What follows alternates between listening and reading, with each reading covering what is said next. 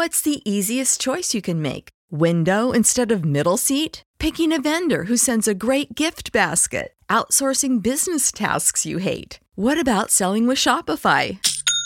Whether you're selling a little or a lot, Shopify helps you do your thing, however you cha-ching. Shopify is the global commerce platform that helps you sell at every stage of your business. From the launch your online shop stage to the first real-life store stage, all the way to the did we just hit a million orders stage. Shopify's there to help you grow. Whether you're selling scented soap or offering outdoor outfits, Shopify helps you sell. Wherever and whatever you're selling, Shopify's got you covered. Sign up for a $1 per month trial period at shopify.com/try. Go to shopify.com/try now to grow your business, no matter what stage you're in. Shopify.com/try.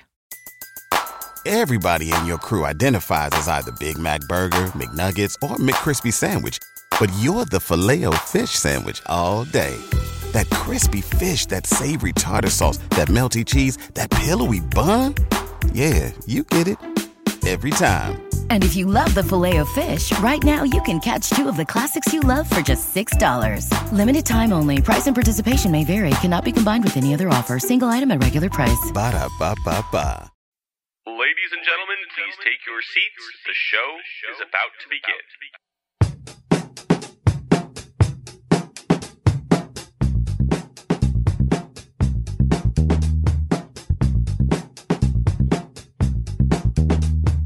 Welcome back to the one and only Cavs the Podcast, featuring commentary from all of your favorite Cavs the Blog bloggers.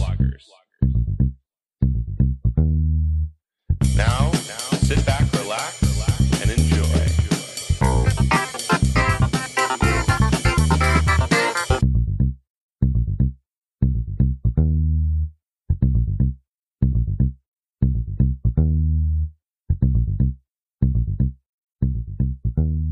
Heyo.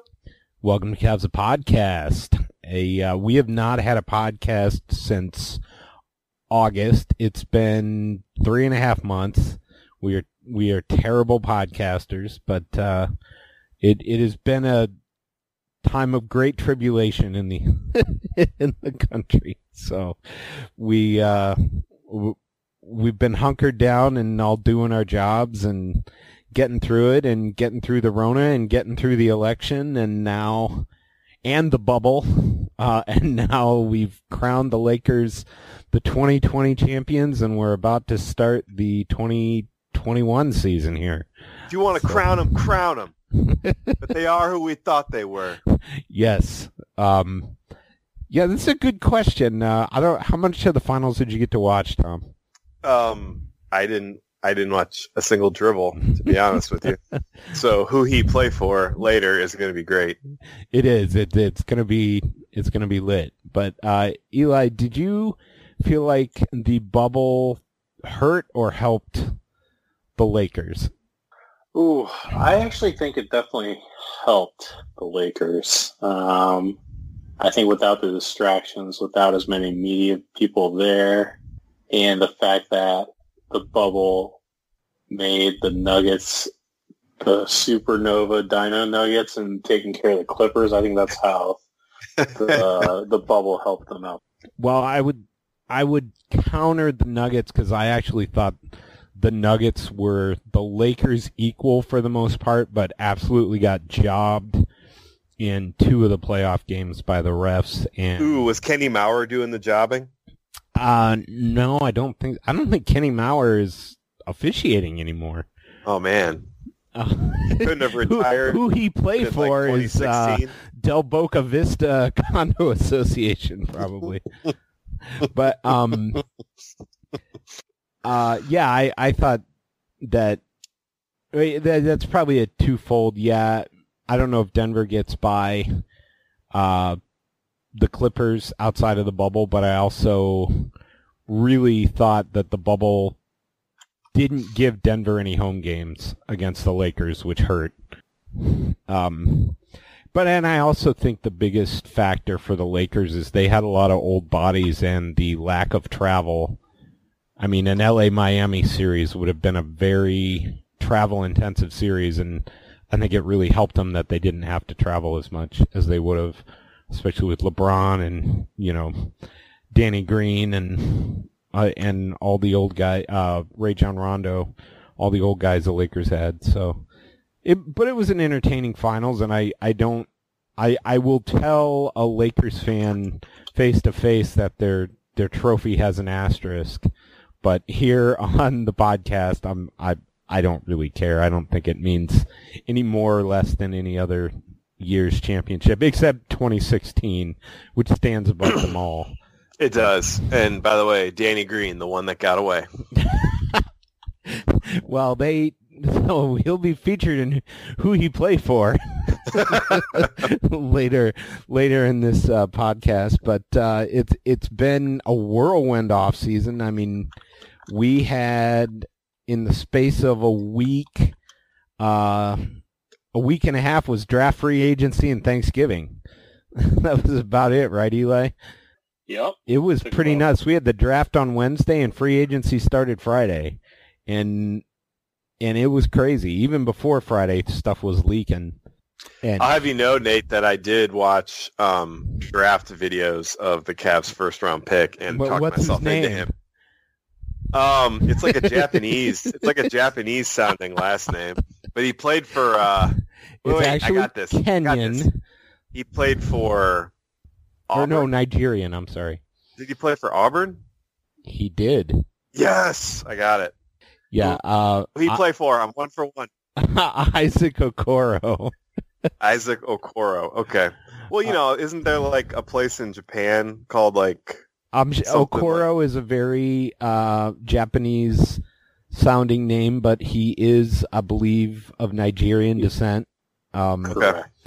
I believe his parents are from Nigeria. So, yeah, born in Georgia to Nigerian parents. Born in Georgia, Africa, or Asia, or Georgia? No, America. State? Oh, okay. Atlanta, Georgia. Gotcha. But yeah, so I was. So how did he not end up at like Georgia Tech or? Auburn is a good basketball school. I would say Auburn right now is on par with Georgia as the best basketball school in the state, and well, where is Auburn? That's a Alabama. No, it's SEC, right? SEC. Yeah, one of the better basketball schools in the SEC. Now I got to look. I mean, Florida's probably better as a program, right? Yeah, maybe. But they've been in the top 2 or 3 teams. SC is usually pretty good, but yeah, they've been in the top 2 or 3 teams in the SEC the last couple years. So it is crazy thinking about all these I was guys. thinking Auburn and Alabama, but they're a better basketball school than Alabama for sure. How crazy it is thinking about all these guys that are now out of the league or are like super vets, like Mike Conley, Al Horford, Joakim Noah. Well, all these Joe guys Noah just retired today. Was it today or yesterday? Oh, who he play for? His couch. But all those guys that LeBron was like his 4th or 5th year in the league, and they were still in college, and those guys are now like out of the league. Well, it's just insane. Crazy. Like I was thinking about the Cavs re-signed Delly, and Delly is like almost the bridge to the first and second LeBron eras because he was a rookie the year LeBron left, when Dan Gilbert's masterstroke was that he was going to bring back Mike Brown. Or was No. It was the year after Mike Brown. It was the year after Byron Scott. Yeah, Captain Crossarms. I forgot about Byron Scott. Yes. Yeah. That guy. You could mistake him for a statue. But yeah, I mean, there's been guys whose whole careers have passed in the in just the time that LeBron played for the Cavs and the Lakers. So, and I don't know if you heard the news, but LeBron signed a 2-year extension in LA that will keep him there till 2023. And then AD signed a 5-year, $190 million extension today with a 5th-year option, which is crazy. So if he opts out, he'll be passing up $41 million. You're making who he play for really easy for me, giving me all these. No. Those are the easy ones. Those are the gimmies. So you should do a real or fake and say someone's name. We're gonna do that. If I even know if it's a player or not. That was like the old Madden creative player. So what I want to know is what happened to the Jazz? Because I thought them getting Conley was going to be, they were going to just get unlocked. Yeah. So that just didn't happen. Did they even make the playoffs? Well, the problem that happened with the Jazz last year in the playoffs is they lost Bojan Bogdanovic, who was pretty much their third best player. Not pretty much. I mean, he was their third best player, and they lost him for the rest of the season. And then Jordan Clarkson became their third best player, which is not as that would have good. been a good who he play for. I forgot about Clarkson. Yeah. So, I mean, Jazz had a good season, but Conley never was. He kind of started to bring it around towards the end of the year, but he was never he never played like an all-star there. Let's put it that way. Is Ben Worth's all-time favorite player Jeff Green still in the league? Did Jeff Green get signed? I think he did. Who he play for? I know who he plays for now. He plays for the Nets. Okay. Kyrie and those guys signed them. Yeah. Yeah. So, the 2017 Cavalier Jeff Green plays for the Nets now. So, you just ruined my best trade though. I was gonna give you the trade Kyrie Irving for what did I say? Who did I say who was traded for? Russ. Dang it! Now it's driving me nuts. But I had a really good fake trade. Kyrie Irving for Paul George was the fake trade I was gonna throw out there, and that is a good fake trade. I like that fake trade. But Kyrie's still with the Nets. But we'll get into that. So, stepping back, Isaac Okoro, I was super. I don't know about. I know the guy you wanted, Eli, was Onyeka Okongwu. Yep. I would have failed. Is that a real fake person? That was like the old Madden creative player where you get two names that made like no sense together, like Lamar Mecklenburg or something like that. Onyeka Okongwu, center for USC, got drafted by Atlanta. The Cavs passed on him to take Isaac Okoro, which a lot of people say is a very safe pick. Definitely has a real skill, which is defense, but a lot of upside offensively, a good athlete, very strong. I don't think anybody's going to argue that he was the strongest wing in the draft. He looks like he's built like a strong safety. So I'm going to make an argument and prove me wrong. There is no such thing as a safe pick. I would argue there's been like 10 safe picks in the last 5 years. I don't think now. I mean, now you're probably right. What was the last? Even Zion Williamson had a lot of injury concerns. I'm trying to think of. Well, I remember. I think it was it Jay Billis or Chad Ford? One of them had the biggest hard-on for Michael Kidd-Gilchrist, and used to say things like he's the most can't-miss, safest pick of all time. And of course that's a good comp because that's the knock on Okoro was that he kind of has an unorthodox shooting style, but nobody had a worse jump shot than Michael Kidd-Gilchrist. It was the most screwed up jump shot I've ever seen. I mean, who was the guy that played? Bill Cartwright had a better, and Joe Noah had better jump shots than Michael. His elbow goes the wrong way.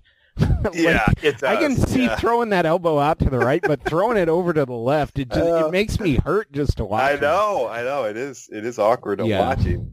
Yeah, so Ike Okoro does not have that. He said he's improved it, so I'm excited about the pick. I think he's probably the strongest guard in the league. Good motor.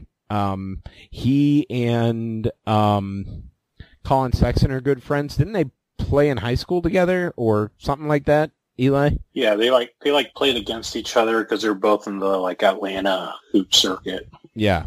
So they know each other. Yeah, I think he's a big fan.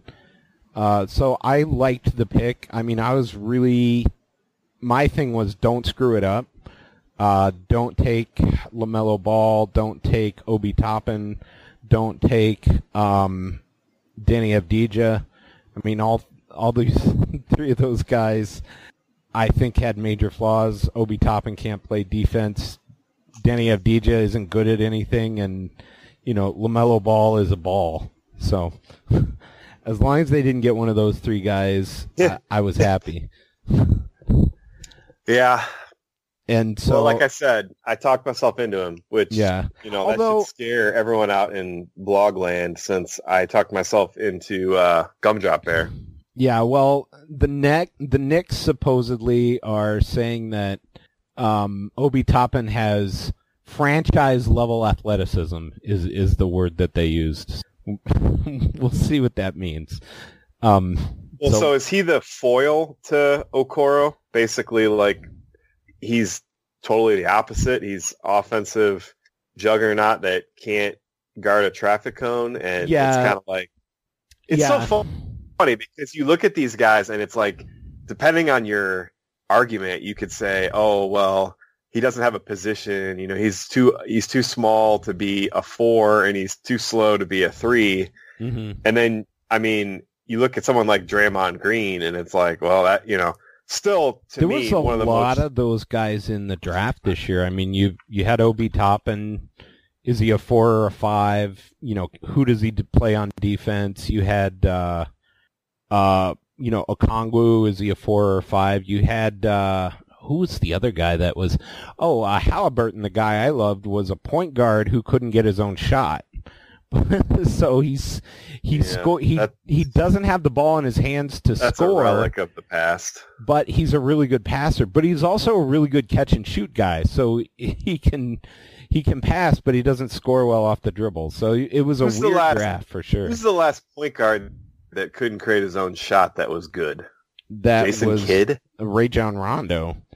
That's a good point. But although he could drive, he was good? Decent. Well, he's been around a while. Yeah, Rajon Rondo, I think, is good. I mean, he'll probably have his number retired by the Celtics. Well, maybe not the Celtics, but I don't know.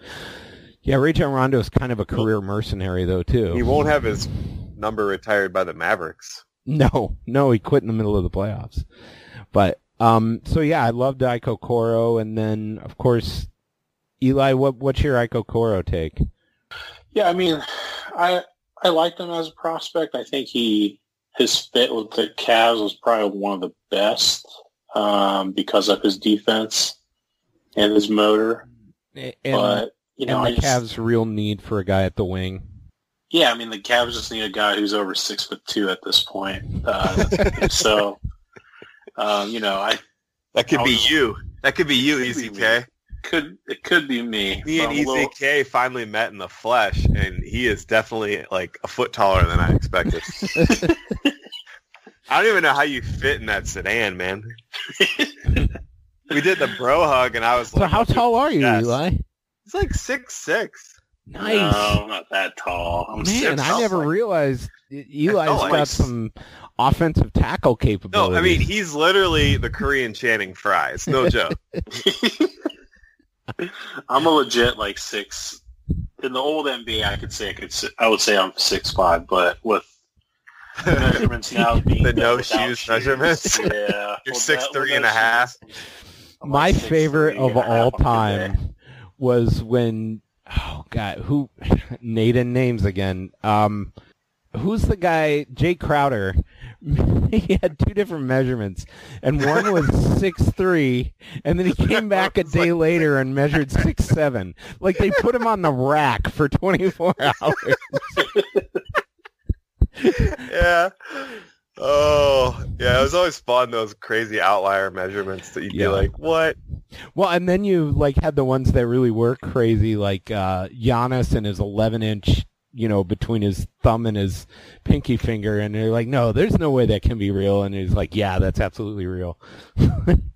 Well, remember how like every year LeBron would grow taller, even though he was like 28? It's like people don't keep growing, man. And he'd be like, "Oh, now he's 6'9.5". But like, KD what? did that. KD was like 6'9" when he came in the league, and supposedly he's 7 foot now. But they measure him down. So I don't think KD is 7 feet. I don't know either. Well, now that he's had leg work done, he's a little taller on one leg. So. Yeah. I don't know. So, so Iko Koro, you were talking, Eli. Sorry. Yeah. So, I mean, good fit pick. I do think he does have a little bit of an upside component, especially because his offensive game was, not as good as most top 5 draft picks are. So I think he does have upside there because he's not a ball stopper. He doesn't dribble there out the ball. But on the flip side, I think the downside scenario is he's a 3-and-D guy that can't shoot. So there is obviously some risk in that. But I think it was a good pick. I mean, like you mentioned, Okongwu was my preference, especially the way the board shook out. Or possibly trading down and getting a Koro later, or even possibly if you trade down, you take Vassell. I thought those could have been better options depending what you get back in the trade. But you can't get upset with what happened without knowing all the facts. Yeah, and I'm trying to think. There was some crazy. The draft was pretty nuts. A lot of parties with no one wearing a mask, which drove me nuts. A lot of draft parties where there's like 20 people just milling around. The Ball family party seemed very mask-free. And then who's the big surprise that the Bulls took? Patrick Williams. Patrick Williams. The Bulls took a guy who didn't even start for Florida at number 4, which, Dion Waiters pick. A Dion Waiters style pick, yeah. And wasn't Dion number 4? Yes, wasn't it AD, MKG, the guy we all wanted, Brad Beal, and then we got Waiters at 4 instead of Drummond, but we got Drummond now, so it's all good. Yeah. Yeah, and then Drummond went to Detroit, yeah. See, look at that. I got a mind like a steel trap. Dion Waiters, 6-man. Yeah. Did Dion just win a ring, or was he on the Heat? Dion won a ring. So this was a Varejao in reverse situation? Well, that he was on the Heat. They traded him to the Lakers. Although he won a ring. Did he? I don't know if he played more than 3 minutes in the finals. He was traded to someone else, and then they released him, and he was signed. Yeah, he signed with the Lakers. But he would have gotten a ring either way. So in that 3 minutes, did he stand out in the wing and call for the ball while LeBron surveyed? No, LeBron was not on the floor in the 3 minutes he played. I think it was all garbage time. The Lakers ran a pretty short rotation. Neither JR nor Dion Waiters played. Wasn't there another guy that also played for the Heat earlier in the year? Smith. No, J.R. Smith didn't play for the Heat last year. Oh, for the Heat, sorry. Yeah. I don't remember. It doesn't matter at this point. Yeah, it doesn't matter, I guess. But, yeah, it was definitely like the Varejao situation where he could have had a ring either way. So, Hashtag never trade Andy. But then I think the rest of the draft shook out. You were a little disappointed, Eli, that the Cavs didn't make a move to get back into the draft. And then Eli was basically, I think, going crazy over free agency weekend when all these moves were happening and the Cavs were literally doing almost nothing. You want to recap the Cavs moves from NBA free agency for us, Eli? Because there weren't many. Man. How many were there? There were so many moves. Well, like 4. Like you can do them on one hand. Well, the big signing was Damian Dotson, right? Would you agree with that? Well, I think the big news for Cavs free agency is that, okay, who is Tristan Thompson playing for now, Tom? Okay, let me see if I can guess. I don't think he can guess. Do you, Eli? So I don't think he's going to get it. So he's a free agent. He's no longer a Cav. Let's put it that way. All right. The Cavs elected not to re-sign him. Give me just the terms of his deal, and let me see if I can guess. 2 years, $18 million, around there. Per year or total? Total. Okay. Wow. Okay. Like Portland? No, it's somebody that you're going to be like, really? It is the Boston Celtics. I was just going to say that. Yeah. When you said really, I was just going to say Boston. Okay. Yeah. Actually, I think it's a great signing for Boston because Boston's biggest problem last year was hopefully their biggest problem was Al Horford because TT's the Al Horford stopper. No, Al Horford. Is he like a coach now? No. Oh, Tom, you're so pretty. Where's Al Horford? Is he still playing?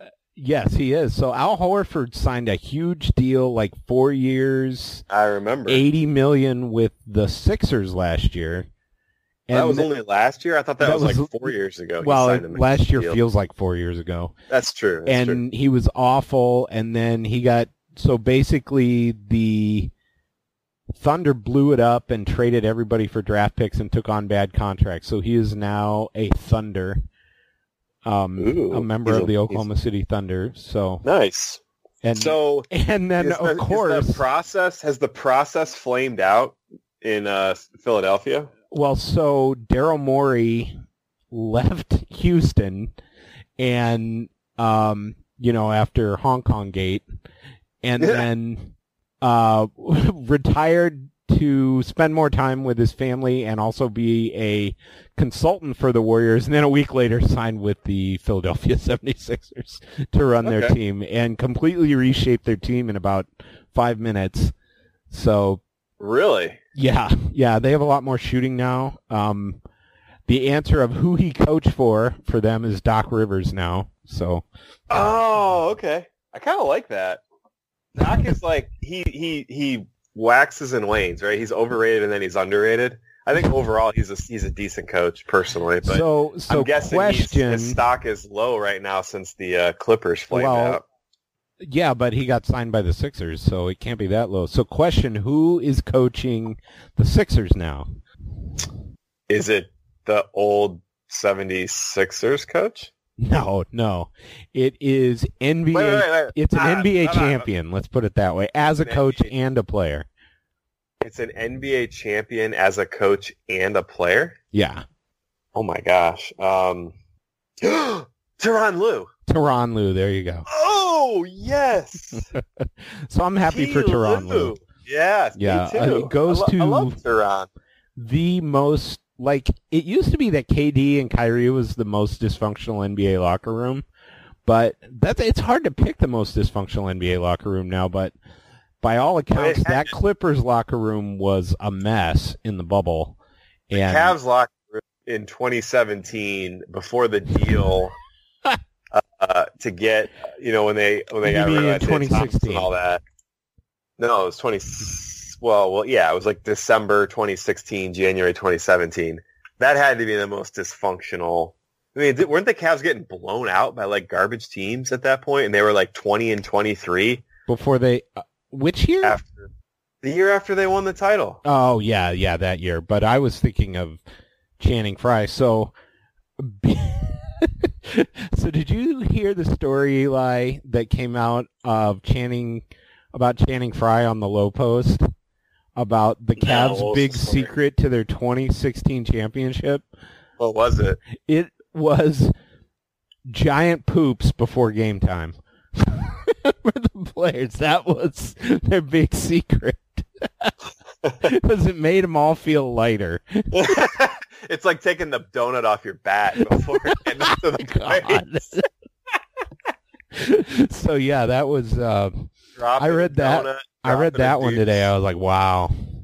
So where were we before? So yeah, Tristan Thompson is a Celtic, and then that was the big move. And then Eli, you want to go through? Yeah, Damian Dotson from the Knicks, and then who else did they get? You didn't want to save one for the Tom? Oh yeah. Oh well, we know they re-signed Delly, so I was super excited about that.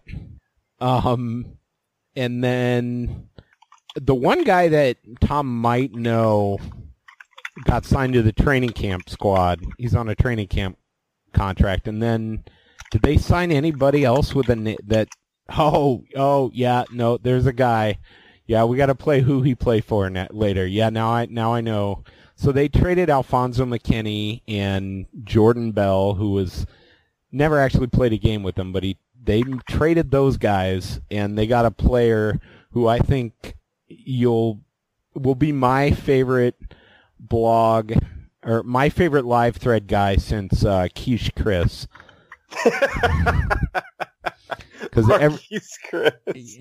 I forgot the Cavs had him for a hot second. And every time he would do something inexplicable, I would just post a picture of Quiche on the.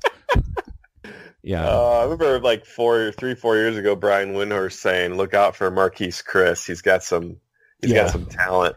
Oh, and the best was when Marquise Chris got who was it? Serge Ibaka got thrown out for fighting, and again, that was the highlight of Marquise Chris's Cavs career, was getting thrown out along with Serge Ibaka against Toronto. So there's a good who he played for. Who's Serge Ibaka play for now?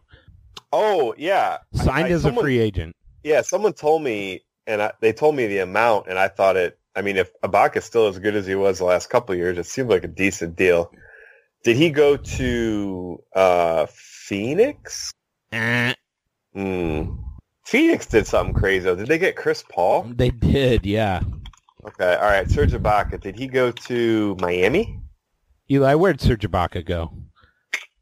He went to the Clippers. Oh, okay. Yeah, which actually is a solid signing. And then, well, wait, what happened to Harrell at the Clippers? Like sixth man of the year. So apparently, he is LeBron James's next door neighbor. And LeBron James went next door, knocked on his door, and told him to join the Lakers. That's a story LeBron James told yesterday. He signed as a free agent with the Lakers? I think it was a free agent. Yeah, he got the mid-level from the Lakers. Yeah. Oh, God. Do I ever want to know what the mid-level is right now? $9 million, I think. I remember when it was 5. I remember when it was 3. The good old days. Yeah. So, yeah, that was the Cavs had a pretty. If you liked last year's Cavs team, it's not much different. The big. Remember when the Cavs offered the full mid-level to Antonio McDyess, and he took less money to stay with the Pistons? That really pissed me off. I don't remember that, but if you read it, there was a great. Eli, you would have been like a teenager then. Colin McGowan wrote a great series during the offseason about like forgotten NBA pasts, basically, and one of them was on Antonio McDyess. So he was solid. Yeah, he was a solid player. What were you saying, Eli? I was just chuckling at Tom's ageism joke. Yeah, I feel so old lately. It's just somebody in Cavs Twitter was talking about how they graduated in 2012 the other day, and I was just like, I hate you. Or today. Yeah. Anyway. Yeah, so if you liked the Cavs last year, they're not much different other than not having Tristan Thompson, which is a big difference. I think the one thing I'll say about Thompson is he was starting to show his age, especially on back-to-backs. Like, I didn't feel like Thompson ever really could play 2 or 3 good games in a row. Like, he would have one good game, and then he'd kind of have a stinker, and then he'd have a decent game. And, like, I never felt like Thompson had the stamina to string, 4 or 5 good games together anymore. Isn't he like 29? Yeah, I believe that he is, yeah. How's he old? That's not old.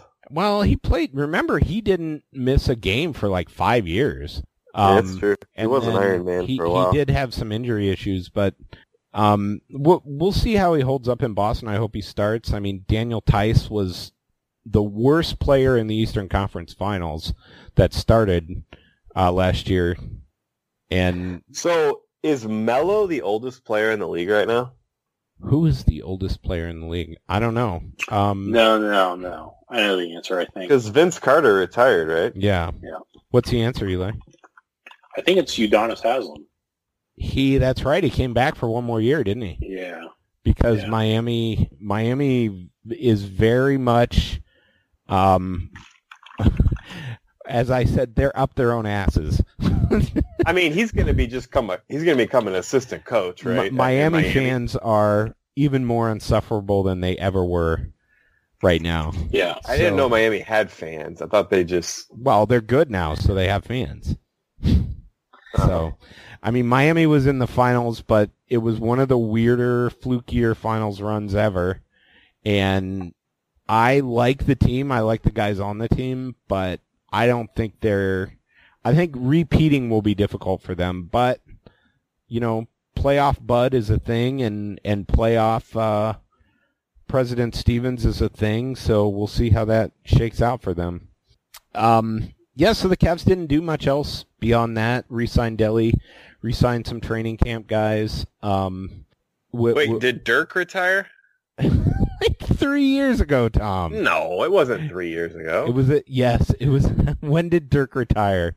No way. It wasn't 3 years ago. 2 seasons ago.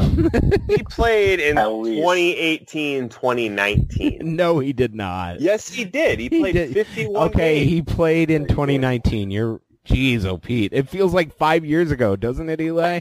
This was the first year he didn't play. You guys need to chill. It does. God, that was a long year. It was a long season, right? It was the longest calendar season in NBA history, for sure. It's the longest and the shortest off season, depending on which team you were rooting for. That's true. So Vinsanity hung it up after this Called year. It a career.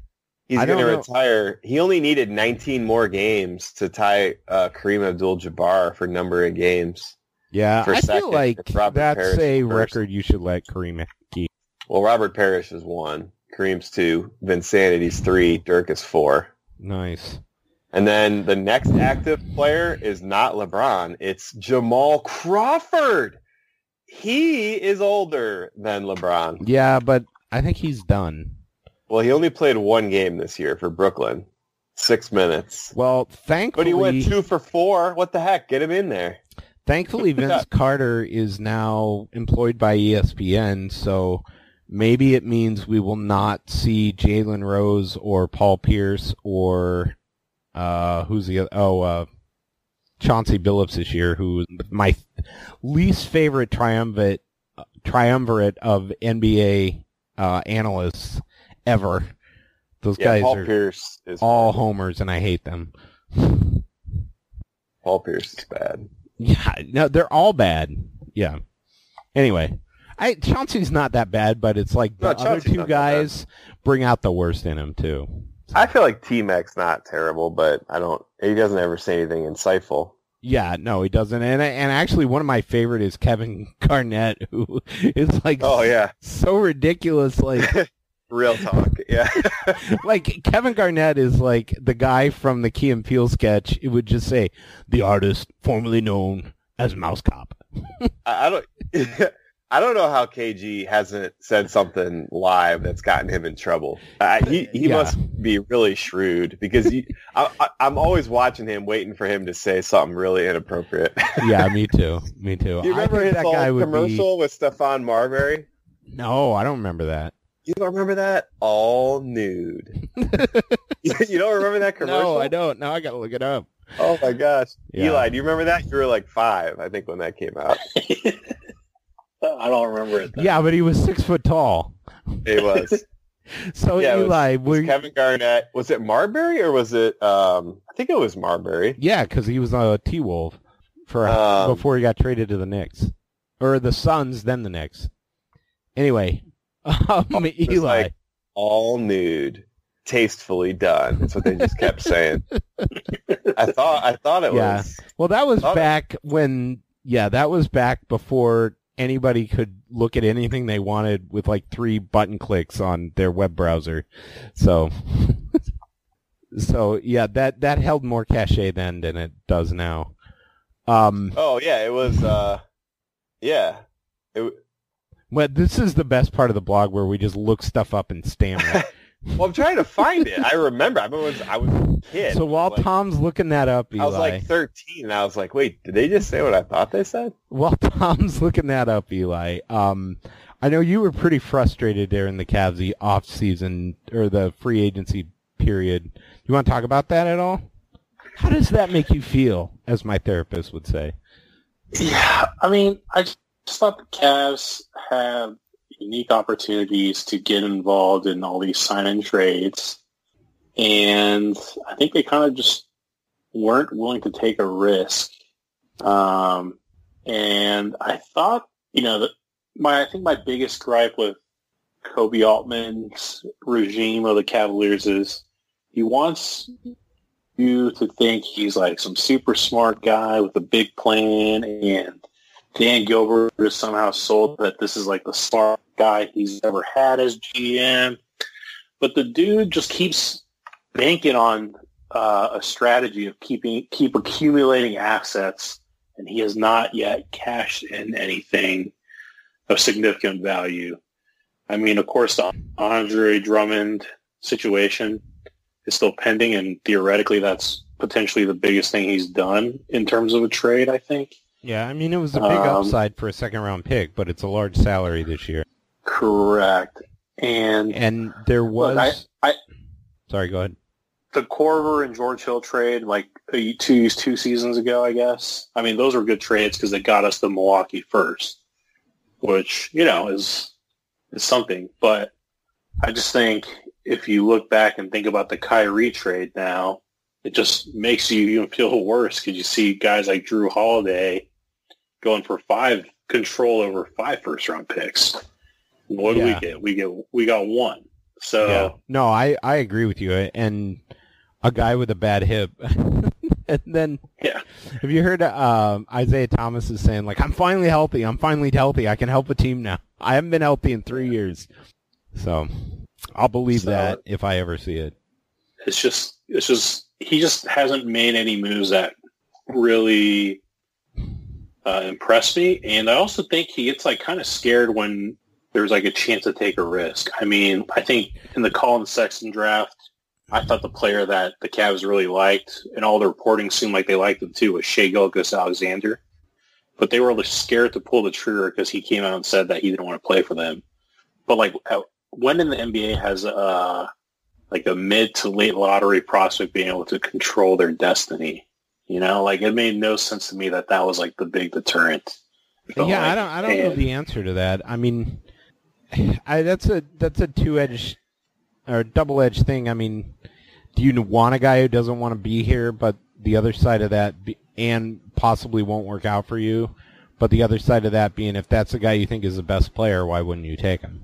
Yeah. So, truthfully, I like Colin Sexton, the person, a lot. I hope the player that he is becoming is a player that, can provide winning. We haven't seen that in the first 2 years, but we've definitely seen noticeable improvements in his game. So, and, his work ethic is reportedly legendary. So I'm hoping we see it. But yeah, I'm with you. I feel like unless it's an absolute sure thing, he doesn't take calculated risks. Yeah. I mean, it reminds me a little bit of Danny Ainge, who Danny Ainge would never leverage all his assets to go get a star or something like that. I mean, the closest he ever did was Kyrie.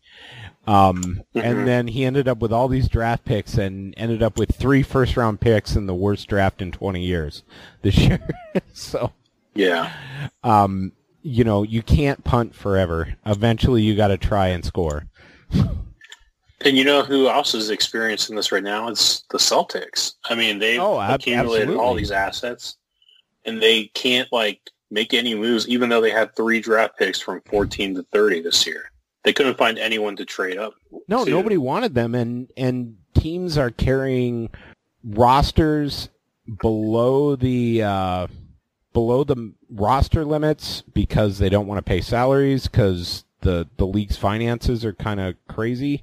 But I think you're going to see all these teams end up having to go to their max roster spots. And it's probably going to be because guys are going to be sitting out with COVID, to be honest with you, at least until the vaccines and I'm sure they'll be on the second plane load after all the politicians get vaccines. It'll be all the athletes. And the celebrities. Start getting the vaccines. But Yeah, I think you're going to see, but I agree with you about the Celtics. I mean, especially now that Kemba's got a bulky knee and had to have a stem cell shot in his knee, which is a little scary. And, you know, as a lot of people have said, they're kind of a bunch of tryhards based around two really good wings. So, and the fact that Tristan Thompson is light years better as a starting center than Reggie Tice or Daniel Tice kind of tells you everything you need to know. So, I mean, yeah. I felt like if they could actually buy a rebound and have some solid center play, they could have beaten Miami fairly solidly in the Eastern Conference Finals last year, but Miami just killed them on the boards. Mm-hmm. So, yeah, but on the other thing about Boston is, while they definitely hit on Jaylen Brown, Jason Tatum, and Marcus Smart, it just shows how hard it is to build a team from scratch. I mean, those three players, you would have to give up a king's ransom for any of them. But, for me, I think the challenge with the Cavs is I don't think the Cavs have a single player at the level of a Marcus Smart right now that they drafted and developed. I would put Larry, well, yeah, not that they drafted and developed, no, but I'd put Larry Nance kind of at the Marcus Smart level, but, high level role player, let's put it that way. Not a guy who's probably going to make an all-star game, but a guy who can definitely help you win in the playoffs. Yeah. And you and I talked a lot about, what is your grade for an NBA player right now? And it's, could this guy see rotation minutes in a finals game? That's the kind of player that you want to be drafting and developing. And I don't know if the Cavs have that many of those players right now, and I think that's their biggest problem. The flip side of that being, it's looking like the Cavs are going to be one of the 3 or 4 worst teams in the East again this year, unless these guys just take an absolute quantum leap in terms of basketball ability between last year and this year. And that's not necessarily a bad thing, because as bad as this year's draft is, next year's draft looks like one of the best since, 2003. So that's the one thing I'll give Kobe Altman credit for. If there was a year you were going to just kind of fold them and hold them close to the vest, this is probably the year. So, and you look at a team like Atlanta who's going all in with a bunch of free agency signings. I don't know if getting to the 8th seed in the playoffs is worth all that. So we'll see what happens. Yeah, and I kind of see Atlanta's plan, though. I think they're kind of banking on, hey, we have the space now. We have a guy we can trade for something. It might not be a great return, but they have John Collins. They're going to do something with next year. You think they're going to trade him? I think they're going to be forced to, because I don't think they can. They'll either have to trade him or Danilo, I feel like, to keep building. They pretty much both play power forward, right? Yeah, and both can't play the 5. Really and their starting 5, they traded for who'd they trade for? They traded for Capella last year. So, and you're not gonna displace him at 5. So, yeah. Do you think Collins can play the 3? I don't think so. I mean, he shoots well enough to be like a 3 on, he can be a corner shooter for a 3, but I don't think he can defend any 3s. Yeah, I think it's really hard to play Capella and Collins and Gallinari at the same time, because they're all pretty upright players, and any guy that can put it on the floor is going to give them problems, or any switches is going to give them problems with those lineups. So, yeah, that'll be interesting. And he's eligible for an extension, isn't he? Correct. He's eligible this year, and he hasn't gotten one. Not one of these guys that has gotten an extension. And I think, of course, the steroid suspension last year is looms large for him, and is a big. Well, I guess it wasn't steroids; it was HGH, but still, is a kind of a big red flag on his file for a lot of teams, and possibly for Atlanta. But yeah, I don't know if going all in to make the 8th seed is the best move right now. So we'll see what happens. Anything else you want to say about the Cavs kind of quote-unquote off-season? I will say the one thing, well, I don't know why I asked you this question and I started answering. I'm sorry, Eli. Just tell me to shut up and stop bloviating. I'll tell you. Well, I know you will, but I don't listen to you, but I listen to my boy Eli here.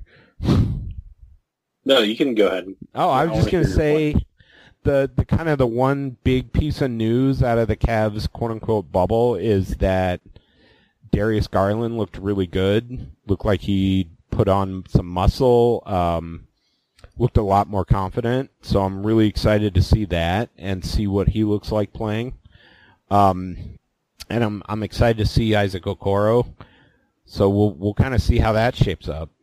Yeah. All right. I will say one more last thing, and this will be my kind of last gripe about Kobe Allman. So his whole team building is picking the best players available, and he wants to try to be like smarter than everyone else. I get it. And, he keeps bringing up the Toronto backcourt with Van Fleet and Lowry and the Lillard McCollum backcourt, right? Yeah. Now, Toronto won a championship, but they did not win because of that backcourt. No, they won because they had freaking Kawhi Leonard. Yeah. And if anything in the last 20 years of the NBA has taught us, it's hard to win a championship unless you have that wing player that can get a bucket for you when you need it. When you need it, or he's like the ultimate Swiss Army knife, like LeBron James. I mean, like if the Cavs are trying to be some smart team that's going to try to game the system, we have two small guards that on their own are at the best. The best case scenario is Darius Garland turns into Dame Lillard. And what does that get you? A first-round exit. Like, I just don't get the whole team-building logic there. Yeah. And it just seems like the Cavs are willing to just keep going down this path to cover their own ass on all these. Well, my take on this. It's that they're starting a backcourt that loses games on purpose because they are tanking.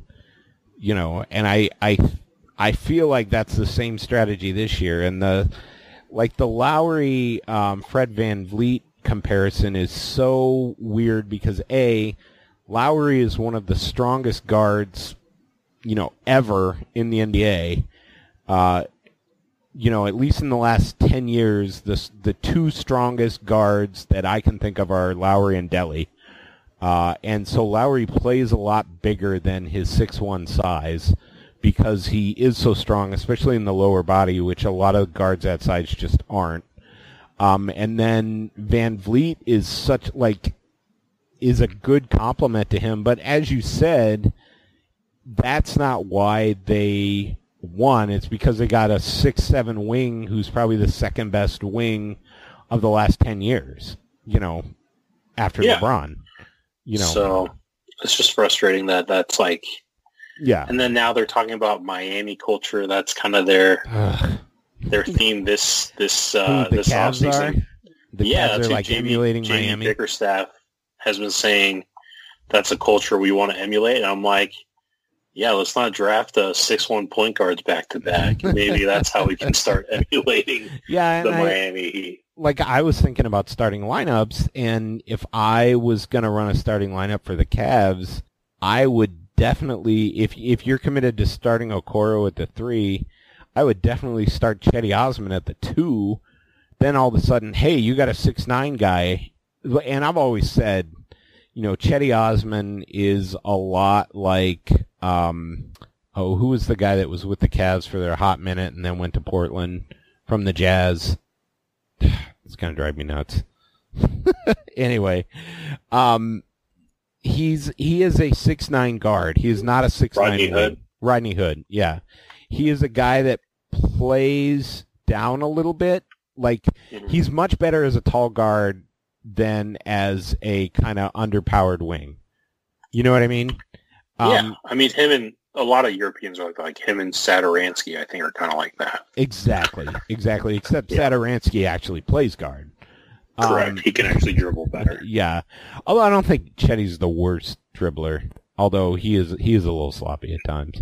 But yeah, I was like, if you wanted to win, that's who you do. And it's a little bit like what I was yelling at Beeline for 2/3 of a season last year before Bickerstaff finally did it, playing Larry Nance some at the 3. So it'll be interesting to see how their lineups shake out this year and how much Garland and Sexton actually play together. But I think you'll see it more than you might think you would, just because they kind of got to figure out whether it works. But the other question is so say you started like an Okoro or a Windler or a Chetty Osman at the 2, so who sits, Garland or Sexton? That's a tough conversation to have for sure, which is probably why neither of them sit. and part of it is because they are trying to build their value. So we'll see what happens. Tom, did you find your commercial? I posted it in the chat. Nice. Okay, let me pull it up here. Turn up a sound so we can pipe it in. I'll see if it'll pipe in. Yeah, I'm gonna play it. Can you hear? Hold on one second. ESPN magazine is gonna be fat, but please, no swimsuits. Yeah, no bikinis. No one pieces. No thongs. None of that. All nude. Can you hear? No, we can't hear it. Okay. That's important. Rest in peace, Alex Trebek, American hero. Yeah. Canadian hero, too. Oh, you're talking over it. Dang it. So it'll be on the podcast, but you guys talked over it. So the funny thing is they talk about all nude, tastefully done for ESPN the magazine, which they ended up doing for like with the body 5-6 years. Yeah. Which is kind of hilarious. But then now ESPN the magazine isn't a thing anymore. So sad. Yeah. No, and I will, the one thing I was thinking about when you were talking about Danny Ainge was, even the sports guy admitted last week that Danny Ainge treating every player like an asset and not a person is kind of burning them with players right now. Like they can't get people to sign with them or commit with them or work with them. And the whole, Gordon Hayward situation is kind of an example of that. So here's a trivia question for you. Well, I was going to give you a who he play for, but give me the trivia I'm going to give you first. A trivia question first. Who was the third baseman on the opposing team? I think it might have been the Royals when Len Barker threw a perfect game for the Cleveland Indians. Eli, I have no idea. I don't even know who Len Barker is. So. What? He's the last Indian, or maybe the only Indian, to throw a perfect game. When did that happen? 1981. Jeez, so Pete, Tom. Oh, it was the Blue Jays. It was the Blue Jays. May 15th, 1981. It'll be the it was Danny Ainge. It was Danny Ainge. That okay. It all comes together. Yeah, because Danny Ainge was a baseball player before he was a basketball player. Yep. And but he didn't get the last guy to do that. Did Pat Connaughton play in the majors at all, Eli? I don't think so. Okay. Yeah, because Pat Connaughton was a baseball player, as was third-round draft pick Trajan Langdon. Was also drafted by MLB. Well, you want a strange Pat Connaughton fact? Yes. So in the 2015 NBA Draft Combine, guess who broke the record for the vertical? Pat Connaughton. Pat Connaughton, believe it or not. Yeah. A lot of white man can't jump jokes came out, obviously, because of that. But did any magic carpet memes come out? Like when, what's his face? For the Timberwolves jumped. That I wanted us to draft and keep. Instead of trade for Kevin Love. Yeah, we were wrong. Wiggins. Name. Hey, I got it right. Yeah, I did not want us to trade Wiggins, but yeah, we that were was wrong, the right Tom. move. It was the right move, and So did you see, Eli, the RPM projection that came out for the NBA playoffs this coming year? And what did they predict Golden State as an 8th seed? No, I did not see that. Yeah, let me pull this up because I don't. They had Golden State looking to get just 46.5 wins. And they had them playing the Clippers in the first round as an 8th seed. Just via RPM projections and the fact that Klay Thompson is out for the season. So I actually think that's not the worst projection. I'm a little like Golden State. So an interesting who he play for.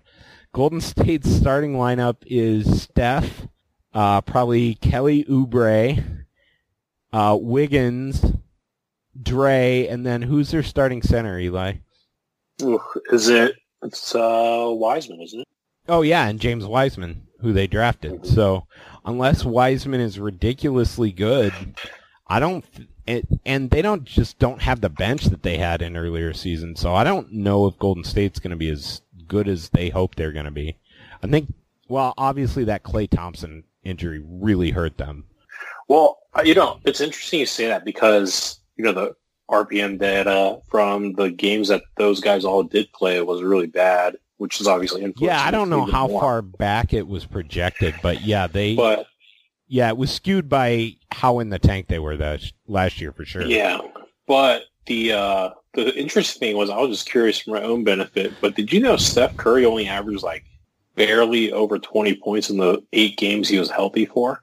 That was a weird stat that I ran across. And then obviously but I don't think they played a ton of minutes either. Yeah, but I was just surprised that it was that low considering I thought they were still trying to go for it at that time. Yeah, it'll be interesting to see what they do for sure. I think they're not remotely in the running in the West right now. If they were smart, they would find a way. I don't know what their lottery projections are, but they would find a way to put everybody on the shelf again this year. But they also have Minnesota's pick too this year. Yeah, exactly. So, and them getting the second pick of the draft, I actually think Wiseman's a really good fit for them, culturally and as a fills a need at center. So I'm a little annoyed that the Warriors got a player that good. Or that has the potential to be that. Let's put it that way. So let's play some who he play for because I feel like all right. This is getting a little. Was that you rubbing your hands or Eli? That sure was. That was me. Okay. So let's think of some free agents here, Eli. We've got Gordon Hayward opted out of his contract with the Celtics for $31 million. Everybody was pretty surprised until who signed him? Okay, we got to give you a time limit here. San Antonio. No, San Antonio doesn't have the cap room. Houston. Nope, he went in conference. Oh, okay. Let's see, he was on Boston. Did he go to... Oh, it feels like a Michael Jordan move. Did he go to It was Charlotte? A Michael Jordan move. Very good. Wow. Nailed it. He went to the Charlotte Hornets, and this was the sign-in trade that you wanted the Cavs to get in on, Eli, to kind of get Tristan Thompson in there for as part of that. But they opted not to do that, and I can't remember what happened to Nick Batum, but he got bought out or stretched. And then, Gordon Hayward is a Hornet now, which is an odd fit. So, and I don't know if the Hornets did anything else major. So, Ricky... And is Kemba... Wait. I know Kemba Walker was somewhere else this past year. He's a Celtics. We talked about him earlier. We were literally talking the same podcast, Tom. You were droning on, and I was reading. And you were looking about all nudes, tastefully done. I was. That's exactly what I was Googling on my work computer. Nice. So, Have you guys seen Cobra Kai? The show? No, I have not. I've heard it's good. So look up on YouTube, Cobra Kai, Johnny gets the internet. It's like the greatest 2.5 minutes in television history. I will have to do that. It's so good. So next question, Ricky Rubio. So he was with the Phoenix Suns, who didn't they win every game in the bubble they played, Eli? Yes. And still missed the playoffs. Oh, that's a bummer. And so James frickin' Jones had a really interesting offseason, but got Chris Paul. So where did Ricky Rubio end up? That feels like San Antonio might have grabbed him. That is untrue. Give me a clue. So he returned to a team he formerly played for. Minnesota. He is back in Minnesota. So that actually, I love that signing for Minnesota. There's a guy I follow on Twitter, big Minnesota blogger. Of course, I can't remember his name because I can't remember anybody's name. But they're super happy to have him back there. So that'll be an interesting fit for them. I actually thought if the Cavs really wanted to make the playoffs, that would be a great pickup. But they did not do that because they don't really want to make the playoffs. Who else we got, Eli? So this is recent news. John Wall. Who does John Wall play for now? Worst contract John in the Wall. NBA. End of an era, John Wall. I was watching John Wall highlight videos for some really odd reason like 2 weeks ago. Did you know that John Wall, even though he's a righty, almost always dunked with his left hand? I did know that because he was a righty who finished left. Yeah. All right, John Wall. Who would want a broken down shoot first point guard that has tunnel vision? that can't shoot. They can't shoot a pull up or a three. That feels like I want to say who Chicago. Has 3 years and $130 million left on his contract. Not the Bulls? Not the Bulls. So Washington and Houston traded disgruntled point guards, and now Russell Westbrook is a Wizard and John Wall is a Rocket. Wow. That feels somewhat like the Larry Hughes for Ben Wallace and Houston trade. got did they give or they get they got a draft pick for the trade because Wall is so broken down. 2 overpaid guys past their prime that were elite. Well, Larry Hughes was never elite. But Russell Westbrook's actually played a game in the last 2 seasons. Russell Westbrook in my opinion, is the modern day AI. Just so dominant, and his fall from grace is happening so rapidly because he can't shoot. I actually think Russell Westbrook was perfectly suited for Houston because he was basically a 6'3" power forward, which was a great role for him in Houston. The problem is that he got hurt and then got Rona right after and had a horrible playoffs. And then Tillman Fertitta, who never should have been allowed to buy the Houston Rockets, is basically having a fire sale, fired everybody, fired Morey, let Mike D'Antoni go, and now is blowing up that team. It just kind of set the whole thing on fire. So I think that team's going to be an absolute train wreck, and Harden is going to want out of there by mid-season, but his contract is so insane, and they're going to want so many assets for him, it's probably not going to happen. So, well, yeah, at least Russ calmed down on shooting threes last year.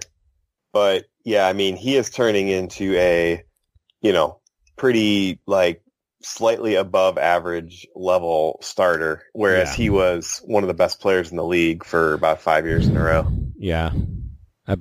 I'll agree with that. It'll be interesting to see what he and Beal. I actually think he and Beal will be a nice combo. But so here's an interesting question: what team? So this is who he coached for. Okay. Steve Nash. Oh, the Warriors, right? That's Steve Kerr. Didn't Steve Nash join? Oh, okay. No, he didn't. No, he is a head coach now. Oh, he's a head coach now. who he coached for. Yeah, I think he may have been involved. I would guess Phoenix, but I feel like that's not that would be a good guess, but Monty Williams had a very good bubble, so they did not fire him. Yeah. Don't tell me he went back to Dallas.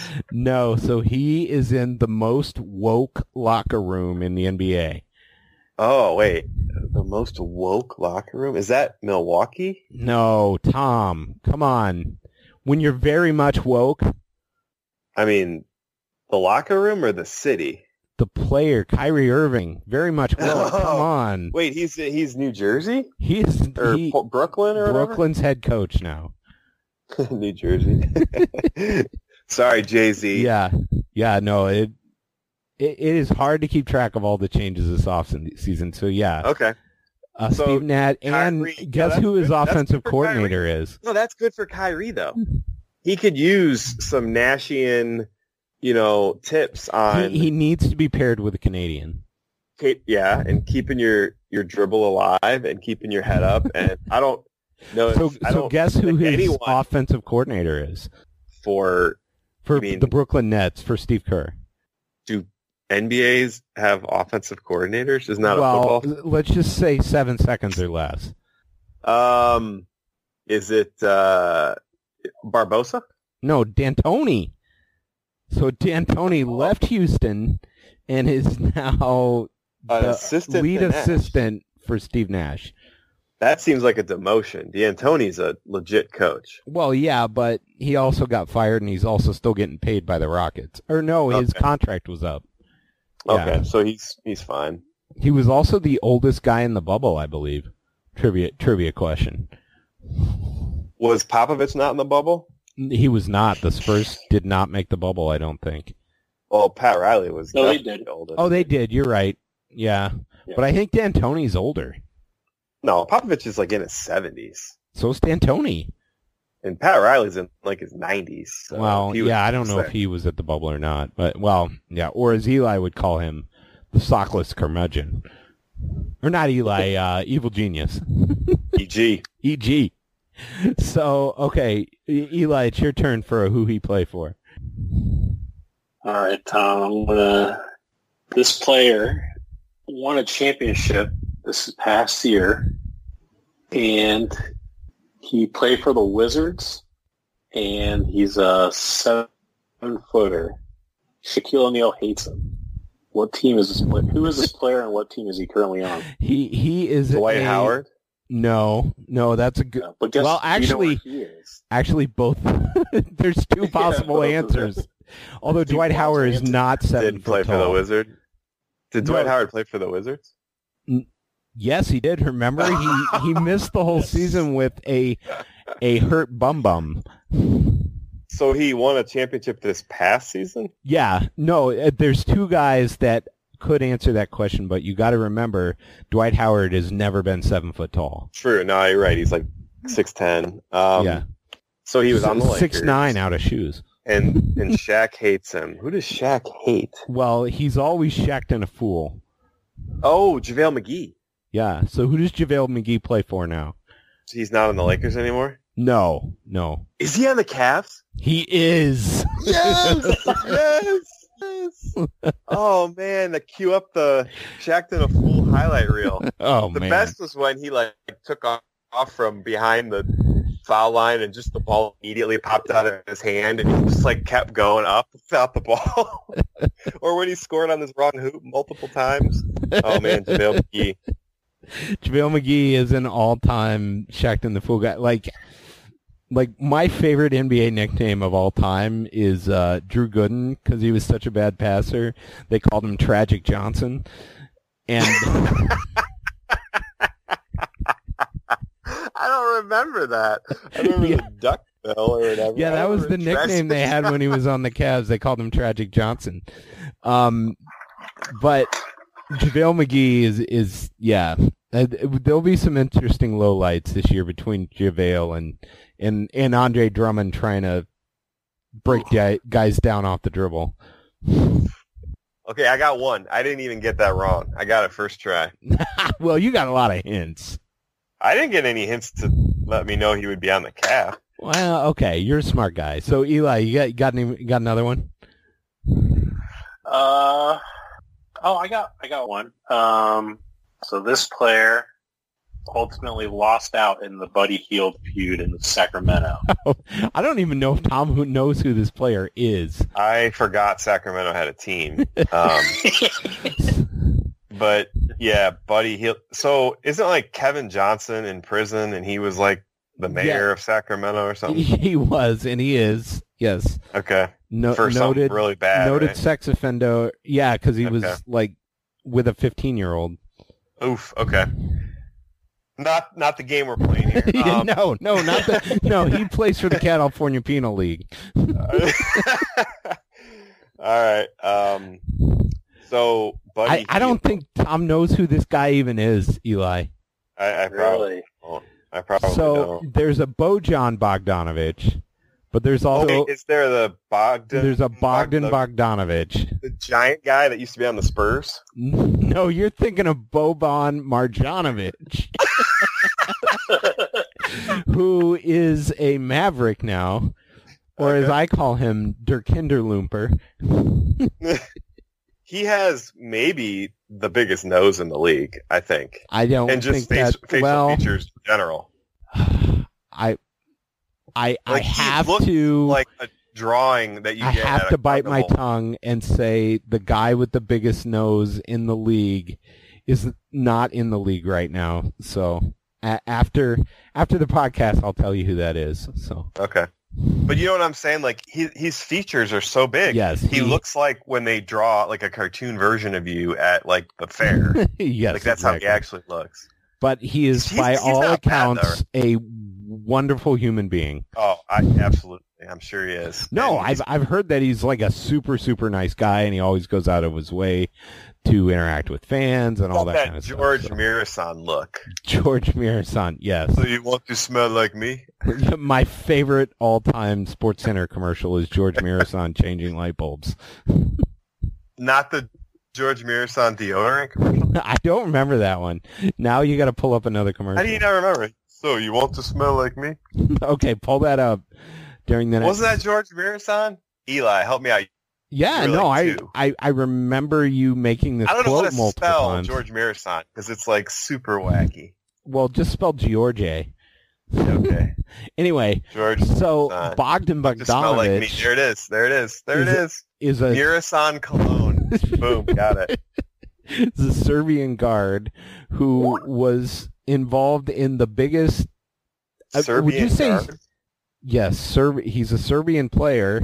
He's a wing, and he was involved in the biggest screw-up of the offseason. Would you say that's true, Eli? Yeah, I would agree with that. It's not Sasha Pavlovich. No, so Bogdan Bogdanovic was a guard for the Kings. He was a restricted free agent, and the night of the draft, it leaked that he was going to be involved in a sign-and-trade with Milwaukee, except nobody got his consent to sign and trade him, and the leak destroyed the trade, and then he ended up with Atlanta. So that's a who he played for, Bogdan Bogdanovic edition, not Boban Marjanovic. So is that the answer to Eli's question about Sacramento? Yes, it was. Okay. And I don't think I could pick him out of a lineup. So Sacramento didn't re-sign him and decided, instead of just re-signing him and then trading Buddy Hield, who they're pretty much interchangeable, except Buddy Hield's like 5 years older, kept Buddy Hield. And, I mean, Sacramento, every time they zig, they should zag, and vice versa. So I can't name a single player on the Kings. They have a good point guard. Tyrese Halliburton? Oh, Darian Fox. Don't even know who that is. Yeah, or starting power forward for the 2015 Warriors. Draymond Green? No. The starting power forward for the 2015 Warriors? The guy that everybody wanted the Cavs to draft instead of Waiters. Who did we want to draft instead of Waiters? Oh, now I'm gonna tell you. We wanted Brad Beal. We didn't get him. No. The other guy that went to Harrison Carolina Barnes. that year. Oh, Harrison Barnes. He was a small forward, not a power forward. They played him at the they four did. in the death They lineup, played him. though. No, they.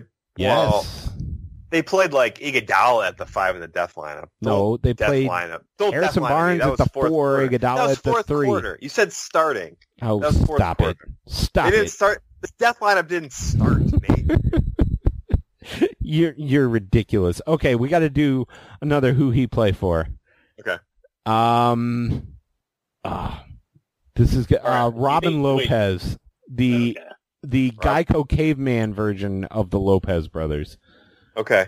So both Lopez's were on the Bucks, right? Yeah. Okay. So the better one is still on the Bucks. Yeah, that is true. And now Robin, Brooke, who's now like hitting step back threes, like all big men. And Brooke, who is a terror of NBA mascots everywhere. Brooke, okay. And for some reason, I can't stop thinking about Chris Humphries. Were they on the same team at one time in New Jersey?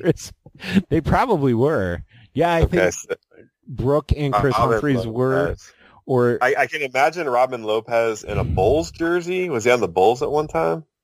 He was, but no. I don't even feel like this is like worth even making you wait in suspense. He is a wizard.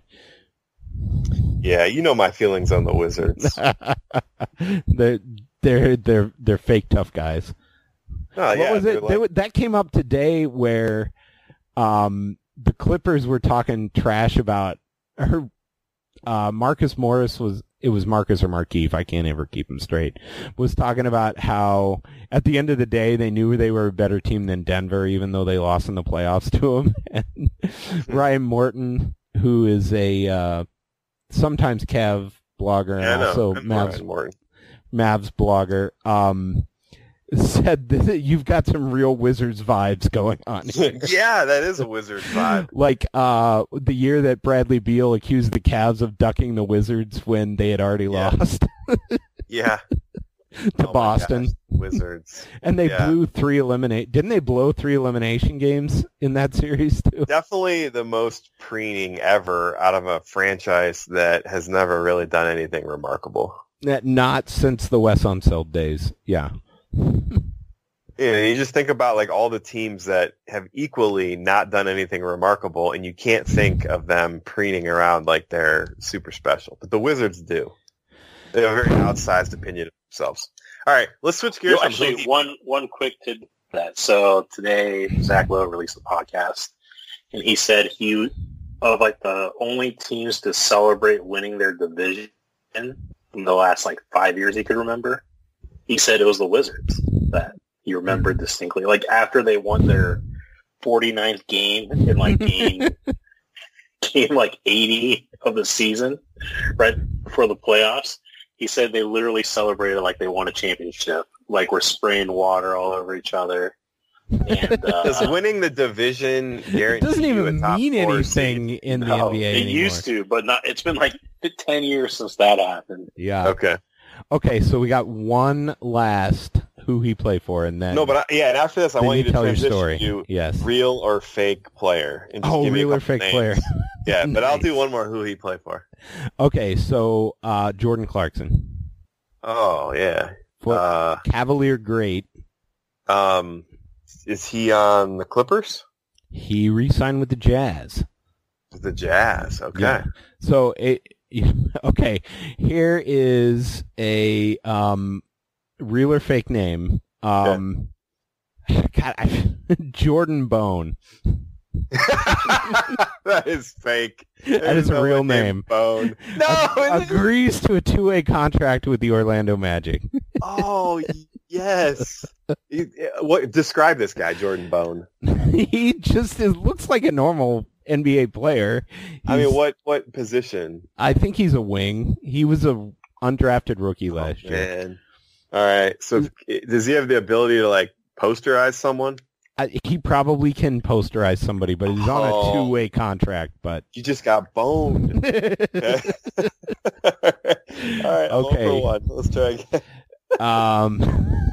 That felt so fake because I was like, Nate's not going to be able to think up of a fake name. When you said Jordan Bowe, I'm like, oh, yeah, that's a fake name.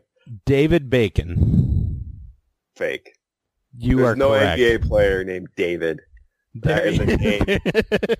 No, there isn't. There's an Aaron, but there's no David. There's no Derek that isn't Derrick at this point. Okay, but there is a Dwayne Bacon, and he just resigned. Okay. He signed with the Orlando Magic. I can see there being a Dwayne Bacon. Okay, Bol. Yeah, that's a real guy. Oh, absolutely, it is. Son. Yeah. Where's he at? Who he play for? He is a Nugget, and okay. I literally made the joke earlier this year that he was a literal walking straw man argument because you can't convince me he's not a scarecrow. Oh man! Yeah, there you go, Nate. Nate, bringing the noise. Okay, so Darius Facundo Burke. Yeah, that's got to be real because you were just reading it, trying to pronounce it. No, I was just picking three names and stringing them together from several parts. So there is a Kentavious Caldwell Pope, and he re-signed with the Lakers. Okay. There is a Ryan Broekhoff, which I think is a great name. Broekhoff? Yes, and he signed with Philly. And then my favorite name of the NBA offseason. No. You switched the game. Go back to, is this a real or fake player? Ryan Broekhoff is a real player. Okay, but now you're just telling me real players. Well, I'm giving you the explainer of, okay, so real or fake? Yep. Javon Carter. I mean, Nate, this is like playing horse. You're taking like free throws. Like, yes, I'm either gonna make it or miss it, but this isn't exciting. I mean, real? Okay. I don't know. Javon Carter? Real player. That can obviously be real. Okay, Gary Clark. Is it Clark with an E at the end? No. Okay, I'll give you some. There's no one named Gary playing that I don't know. Okay. There's no one named Gary in the league. Is there some Clark and you just made up the name Gary? No, Gary Clark is a real player. He also plays for the Magic. I swear to God, that is the most baseball name, though. Like, Gary Clark just sounds like a middle reliever for, the Blue Jays or something. Sounds like a golfer. Or that. Okay, so here's my favorite real or fake. Facundo Campazzo. I mean, it sounds like a... Facundo Campazzo. It sounds like a really fattening Italian dish. It is. And you're going to go with real. He agreed to a deal with the Denver Nuggets to Is he come Italian? Yeah, I believe that he is. That's a good guess, Tom. Wow. Look at that. Okay. Dexter Hardunkachud. Dexter Hardunkachud? Dexter Hardunkachud. Hardunkachud? Yeah. I feel like his name's probably Hardunkachud Dexter, but yeah, I'll say real. No, that's fake. That's from the Key and Peele sketch where they do the NFL. Oh, perfect. See, now that's a good shot, Nate. That was like you were running out of bounds, hooked it to your head, and it went off the cable that holds up the hoop, and it went in. There you go. I appreciate that shot.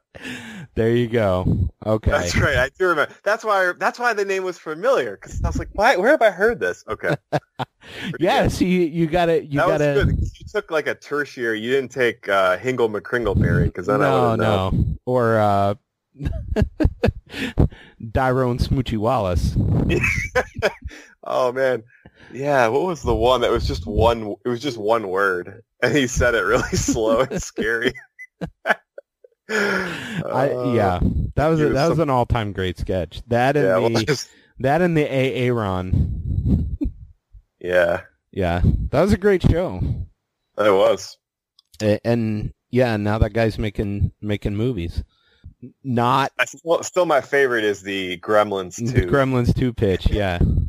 Yeah, Key and Peele, everybody. So, switching gears again. Is it time, Nate? I think it's time. I think it's time for Get Off My Lawn Radio with Tom Pestak. Is this your favorite part of the show, Eli? Of course. But I do have to take a quick pause here. So let's take a couple minute break, and we'll be right back with Get Off My Lawn Radio. Next up, a very special item for the man. You want to smell like me? George Mirasan Cologne. Hey, who wouldn't want to smell like you, George? I know I would. Makes a great gift item. I'm waiting for your call. Our operators are standing by. Not going anywhere for a while? Is that cabbage, George? Yeah, chicks dig it. Grab a Snickers. Call now. Yeah, that was the famous Snickers. George A. Mirasan not going anywhere for a while. George A. Mirasan Cologne telemarketing blitz on like Home Shopping or something. That you're right. That's a pretty good one, but that was not a Sports Center commercial. Oh, okay. My bad. So he was not changing light bulbs. Yeah, Get Off My Lawn Radio. So tell me about this story that you've been begging to tell me about all week. Well, it's still ongoing. It's been insane. So a couple months ago, I see my kids way out in the backyard, and I see a Frisbee. And I'm like, haha, I'm going to throw it so far it goes over their head, and they're going to like wonder, where the heck did that come from? And then they're going to turn around, and I'm going to look like Super Saiyan Dad that can throw a Frisbee a quarter mile, like Uncle Rico, clear over them mountains. So I grab it, and I, take this huge crow hop, and I let it rip, and literally I let it rip. And I hear, and I go, oh. And I just immediately, the sound and the tingling, and I was like, that wasn't good. I definitely tore something. And it felt really funny the rest of the night. Next day, it hurts, hurt for a couple weeks. I knew something was wrong. So, basically, once I saw my doctor, he did some strength tests on me. He's like, you might be all right. Let's just see what happens. Was this a GP or an ortho? No, just GP, yeah. So, couple weeks later, I'm talking to the GP again about a different reason. I got a weird infection in my finger. It's a problem with biting your nails. So something else me and LeBron share other than being 1984 and from Northeast Ohio.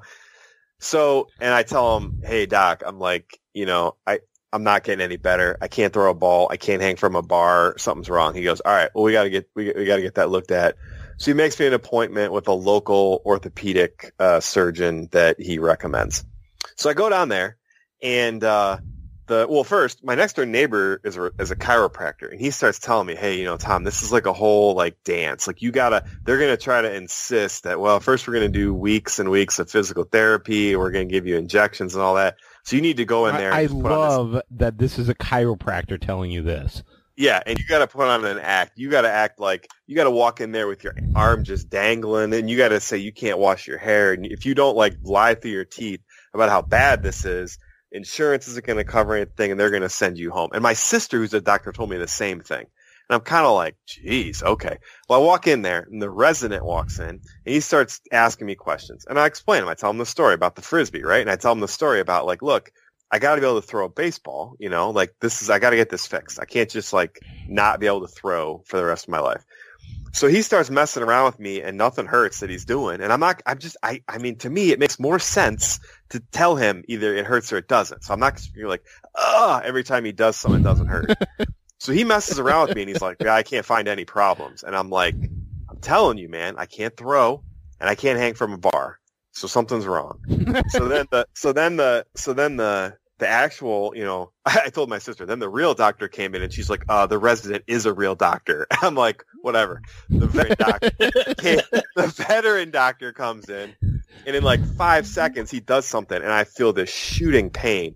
And he looks at the resident and goes, oh, I think he has a labral tear. And I look at the resident too, like, yeah, you couldn't figure that out, could you, rookie, So then, you give him the stink eye, huh? Oh, I totally gave him the stink eye.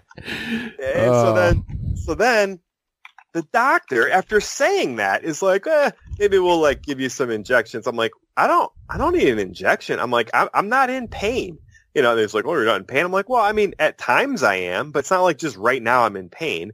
And I told the doctor, I'm like, look, I got 5 kids. I got 3 boys. I got to be able to blow some heat by them when they're flexing on me as, you know, preteens and teenagers. And the doctor just looked annoyed with me. Like, who is this guy?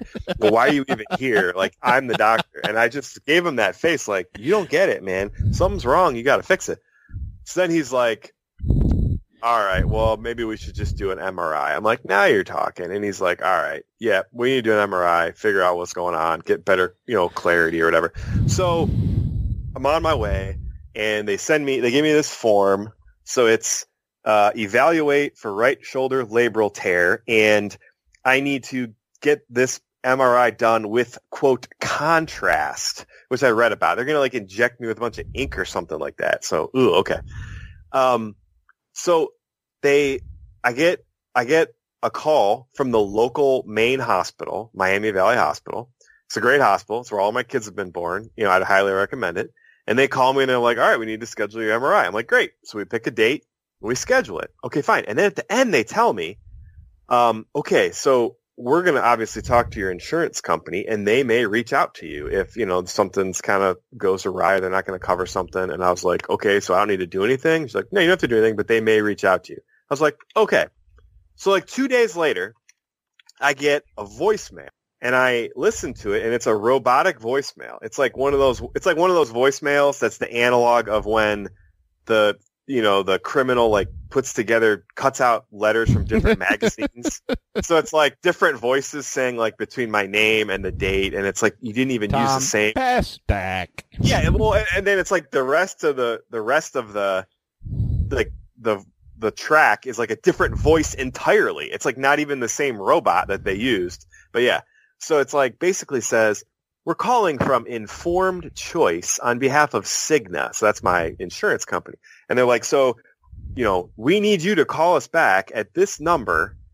And they give me a number that's different from the number they called me from. But then they tell me I have to use my cell phone that they're calling me on to call them back. I'm like, oh, hypocritical much? You know, so anyway, like it's 7:00 and they say that their hours are 7 till 9 p.m. So I'm like, all right, I'm gonna get my kids to bed and I'll call these jabronis back. And then like 20 minutes later, I see my phone ringing and it's that same number. I'm like, oh, they're trying again. So I pick up and it's a robot and it's like, is this Thomas Pastak? And I'm like, yes. And then they go, you know, confirm your identity with like your birthday. So I say my birthday. And they're like, I'm sorry, I didn't get that. Enter in your birthday. So I enter in the numbers. And then they're like, thanks. Wait one moment while we transfer you. And then I get elevator music for like 5 seconds. And then it transfers me to a survey, like what you sometimes get at the end of your session with a real person. And it's like on a scale of 1 to 5. And I'm like, wait, what? You know, I'm like, and so I just waited. And then like, I'm sorry, I didn't get that. On a scale of 1 to 5, and I just kept waiting. And they're like, I'm sorry, please type in the number. And finally I'm like, all right, this isn't happening. So I hang up. So now I'm like, something went wrong. I try following their instructions. I call the number. It picks up and says, we're sorry, we don't recognize this number. Goodbye. And it clicks. I'm like, the heck? So now I'm just like, well, I don't know what that was about. I hope that wasn't like Russians or Chinese or whatever, but whatever. So I let it go. Well, you know, I mean, it just, you know, the whole thing felt squirrely. Hey, Tom, those places have socialized medicine. You'd have been a lot better off. Well, so then next morning at like 7, I mean, I'm not even out of bed. They call and leave another message, and it's the exact same message. I'm like, okay. So I get up, and first thing I do is I call that number back. And this time it says, are you Thomas Pastak? I'm like, correct. And then it's like, enter in your birth. I do. And then it's like one moment, and then it immediately hangs up. Immediately. I didn't even get to the survey this time. So I try calling back again, and it says, we're sorry, we don't recognize you. So I'm like, what the heck is going on? So now I call Cigna, and I explain this to them, and they're like, oh, okay. And it's, you know, someone, and then the person I'm talking to, who's kind of helpful, she's like, well, I'll just get someone from Informed Choice on the phone with us. I'm like, that sounds good. So she and patches Informed Choice sounds like a crisis pregnancy center. It does.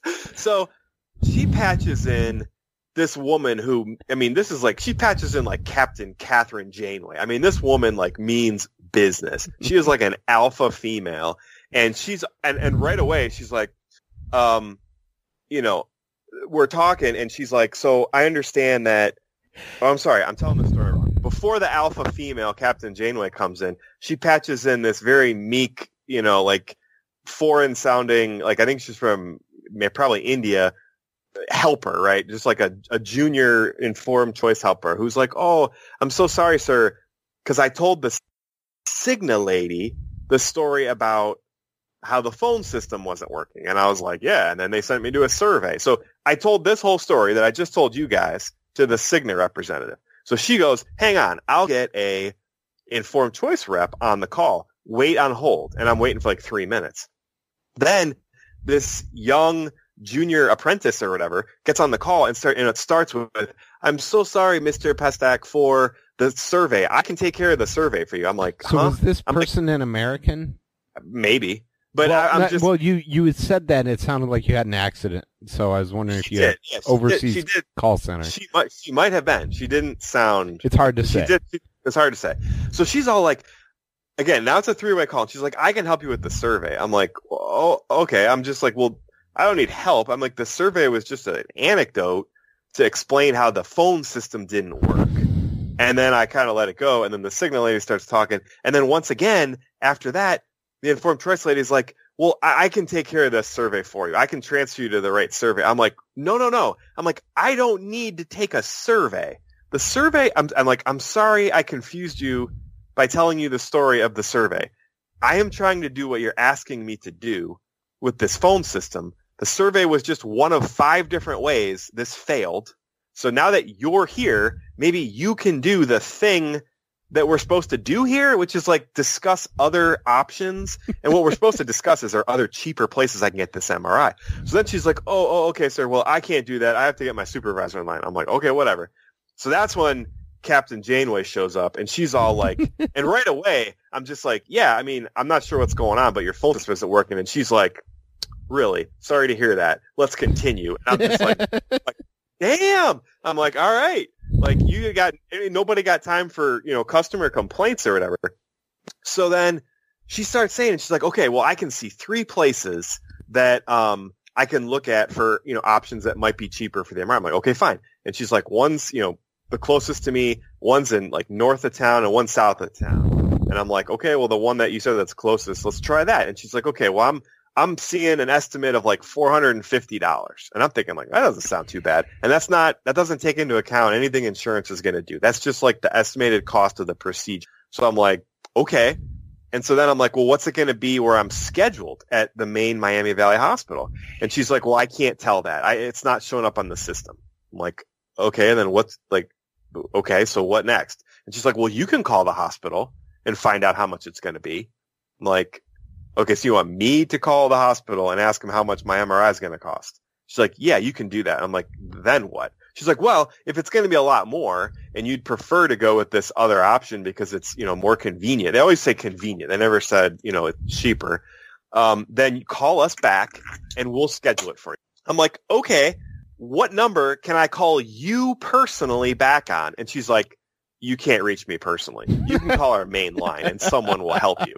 I'm like, okay, give me a number. So she gives me a number and I write it down and then I read it back to her and then I make her read it back to me. And I'm like, I've got a number. I'm not going to deal with this stupid system or whatever, right? So then, you know, the Cigna lady starts explaining my coverage. And it's like, it's unbelievable to me because it's like, you've got all my medical information. You've got all my insurance information. You know every penny that I've spent. You know the status of my deductible. I don't need to be inundated with 500 numbers.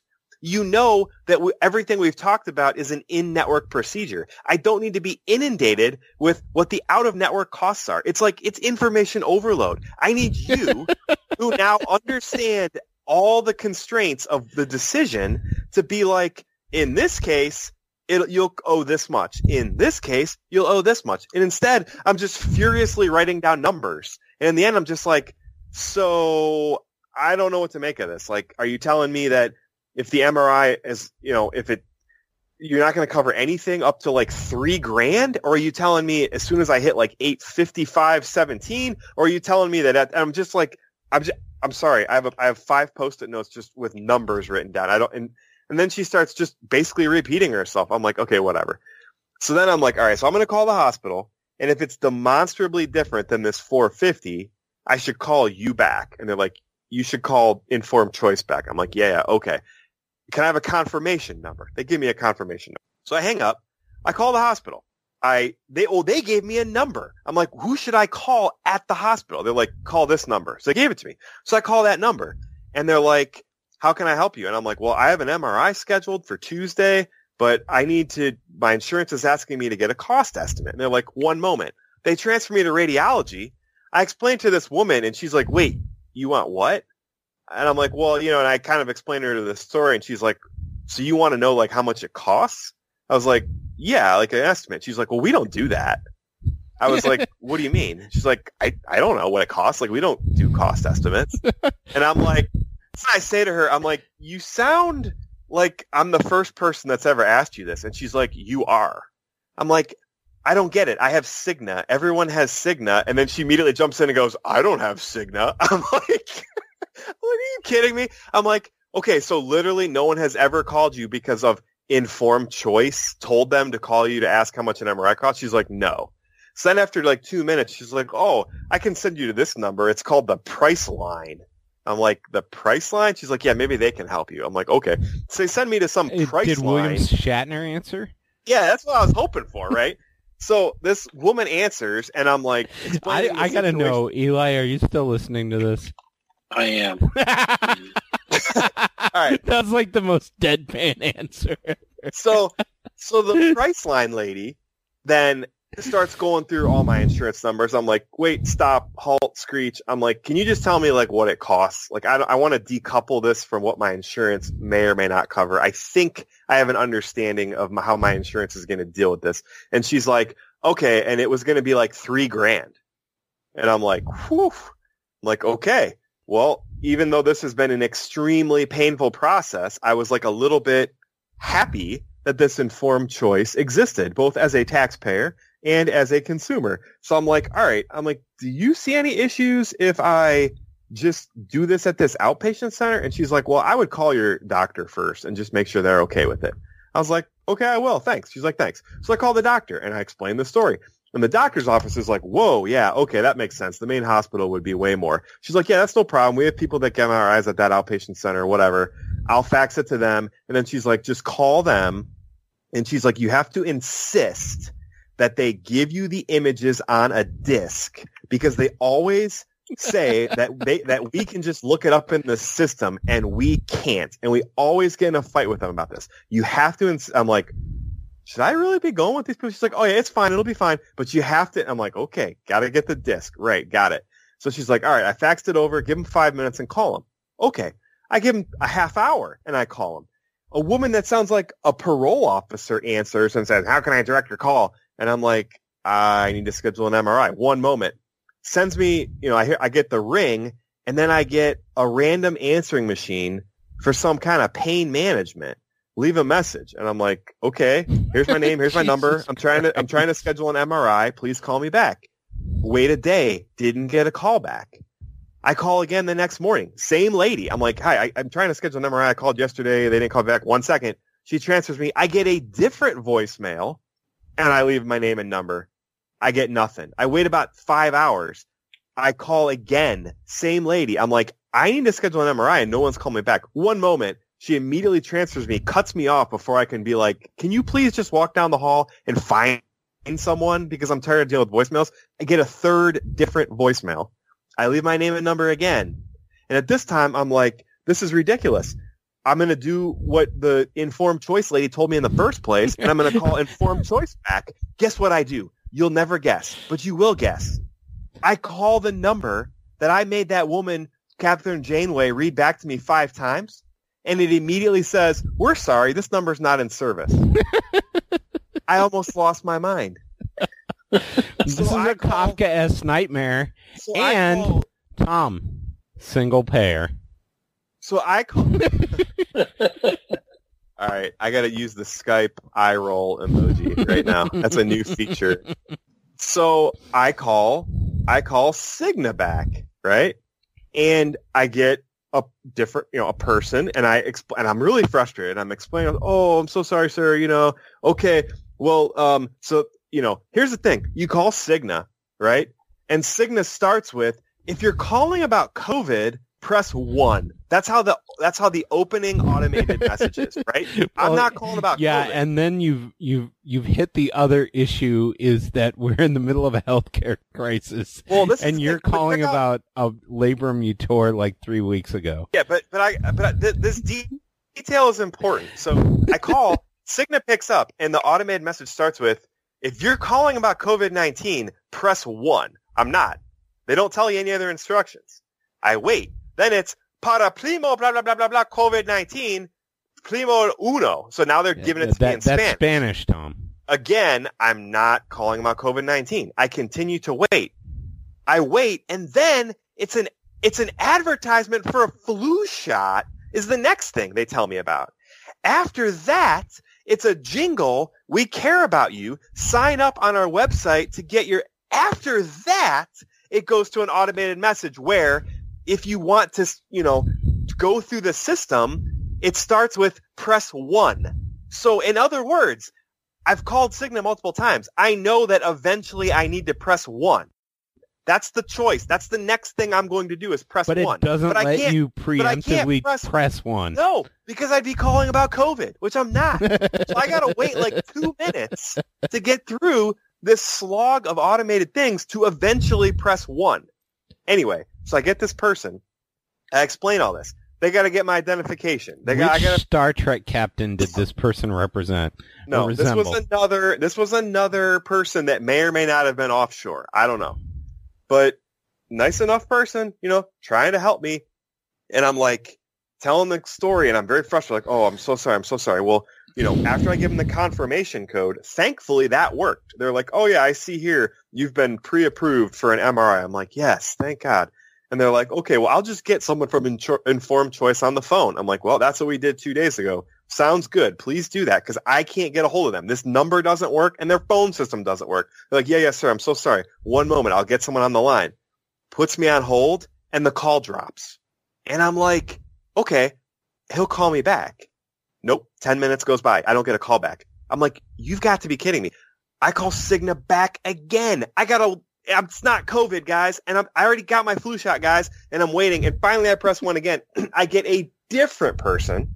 This person was very sympathetic to my situation and was like, okay, well, now I am going to transfer you to Informed Choice. And I was like, I'm begging. I'm like, if the call I don't have a crisis pregnancy. Don't send me to confirm. I'm begging you. If the call drops, please call me back. Oh, sir, I absolutely will, sir. I'm like, thank you. So they get the Informed Choice rep on. His name's Kareem, and right away, instead of staying on the line, the Cigna rep gets off, and it's just me and Kareem, and I'm fuming. At this point, I'm like going through this whole story. I'm like, and what's with these phone systems? And this poor guy is just like, sir, I'm so sorry. Sir, and he's just being I make just above minimum wage. He's being real with me. He's like, because I can tell when they're reading off a script, and he's like, oh yeah, man, that phone system is messed up. And I'm like, right? And he's like, yeah, I'm so sorry about that, my man. He's like, I am not going to let you down. And if this call drops, I will call you back. And I'm like, do you have my number? And he's like, actually, no, give me your number. So I give him my number. And he's like, I promise you, if this call drops, I will call you back. It should be fine, though. And I'm like, okay. This guy, Kareem, stayed on the phone with me for the next 45 minutes. He personally called up. He found a better MRI lab that had 4.6 stars on Google, not 1.8 as this one that wouldn't return my calls.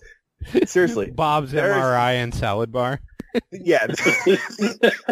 There are massive reviews from people that claim to formerly work there that talk about bed lice and bed bugs, people with STDs, and they didn't wipe up after him, and it was gross. And I'm like, get me out of there. And he's like, yeah, we'll get you in this one that was like really nice looking. And so he looks it up, and it's it's $500. It was like $50 more. And I was like, boom, done. That's the one we're going to. So then he puts me on hold. He calls the doctor, has the doctor fax it over to them, right? Now, they don't answer. He calls them to get them on a three-way call with me to set up this appointment. They don't answer. So then he's like, I just noticed from their website, you can make an appointment through their website. He stays on the line with me and walks me through all the things that I should put in on the website. Because there's a couple pieces of information that I wasn't sure about. I'm liking Kareem. Kareem is the freaking man, right? So we get through this whole thing, and then he tells me, here's like 3 ways we can go about this going forward. He's like, after we hang up, I'm going to start calling and leaving my phone number at both places to make sure this happens and tell them to get in touch with you. They should get in touch with you. I would give them 24 to 48 hours. He's like, if they don't, call this number. And he gives me a new, completely different number. And by the way, he said about Catherine Janeway's number, new phone, who dis? He's like, I've never seen that number. I don't know where she came up with that. That's not even like, that is not an informed choice number. I'm like, well, figures, right? So Kareem's like, look, if after 48 hours you haven't heard from anyone, call this number and ask for Kareem M. I'm like, M as in like mango? He's like, yes, M as in mango. I'm like, Kareem, like, you are my man. And Kareem's like, oh, sir, it's been a pleasure talking to you today. So he tells me he's got like a 1.5-month-old first child. I'm like, oh, so then we start talking about kids. And then I'm trying to be witty, and I'm like, oh, the only advice I can give you is when he's 5, don't try to impress him by throwing a Frisbee over his head. And he's like, yep, I'll make sure to stretch first, Mr. Peston. He actually pronounced my name right. I'm like, this is my guy. Do people get your name wrong a lot? All the time. They overthink it. It's just like, just say it. Don't overthink it. They say it, they overthink it. It's because there's no CK. In English, you don't really get AK. Wow, so yeah, they always overthink. But yeah, so Eli and I don't have that issue. Yeah. No one's going to mispronounce Smith or Kim. You guys are Gary Clark. That's like the 3 most common names in the world. But yeah, and Facundo Campazzo. Yeah, not quite. Campazzo, I guess. This saga is not over, and I don't know what lesson to learn here. Because on one hand... So what do you mean the saga is not over? Is there more, or you haven't gone in for the MRI yet? I haven't gone in for the MRI. I haven't got confirmation that this place has me scheduled for an appointment. God. So all kinds of things have to happen. But wait, I just want to say, I'm torn. And I told this to Kareem. I'm like, Kareem, this has been the most bipolar experience ever. I'm like, on one hand, you guys at Informed Choice are total amateur hour. Your systems don't work. Your Catherine Janeway is mean, and she gives me the wrong number. And on the other hand, you're like the most professional person I've ever dealt with on the phone, and you've just solved all my problems. And he's like, oh, I really appreciate the compliment, sir. I'm just like, and I may have just saved like $800. So win? Question mark. I feel like this was a win, right? I don't know. Well, and you still have to get the MRI. You still have to go back to and get that MRI diagnosed by your ortho doc. Hopefully not the resident. So I have to go through and I have to give you the Nate Smith recap of the story. So first off, when you hurt yourself, and you feel like badly, go right away. Because I made multiple mistakes in my life. Like the first time I blew out my ligament in my right knee, I was on... like my first real job, I was on their healthcare plan, and then I didn't go see anybody, and then I went back to school, and finally got so bad I had to go back and see somebody, and of course, at that point it was a pre-existing condition, so I had to pay for that surgery out of pocket, and I ended up paying for it over like 5 years. So, moral of the story there, go right away when you hurt yourself. Because it's always going to be better when you go right away. Plus, you have an easier time getting your insurance company to believe it's actually an issue. Yeah, Second that wasn't thing, a problem. Go to the ortho first. Don't go to your GP for anything like with joints or anything like that. Just your GP isn't going to be able to help you. Well, I went to the GP because I get one free annual wellness check, and I hadn't done it was yet. Your physical? Okay. I was like, yeah. So I went in for that, and then he's like, anything else going on? And then I told him. He did a couple like exercises with me, and he's like, your range of motion is a little limited, but you're strong. And he's like, you may have just pulled something. He was like, give it a week. He was like, give it a week or two and see if it gets better. So I mean, and then when it didn't, and I had to actually did my first ever medical Zoom call with him. I bite my fingernails. I got a horrific infection. I got to tell you a story in my infection. So when I was sorry, go ahead. But wait, I got to finish. It was my middle finger. So I was literally flipping off my doctor via a Zoom call, and it was pretty cool. He's like gazing into the laptop, looking at me, giving him the bird, and he's like, oh, yeah, you're going to need some antibiotics for that. Anyway, it got so bad. It was huge. And this is one of the most painful things I've ever dealt with. It sounds stupid, like a little stupid infection. I've done in your finger. The swelling put so much pressure on me at all times. Was it under the nail? Yep. Yeah. And so, anyway, it just got bigger and bigger and bigger. Then I got on antibiotics, and then the next day, I'm in line to place an order at McAllister's, and I what is Like, McAllister's? it's like a sandwich place. And so I start feeling something on my finger, and I look down, and it's leaking pus while I'm in line ordering food. And I'm like, oh, shoot. So I spent the next 10 minutes in the McAllister's bathroom during a global pandemic, squeezing pus out of my middle finger.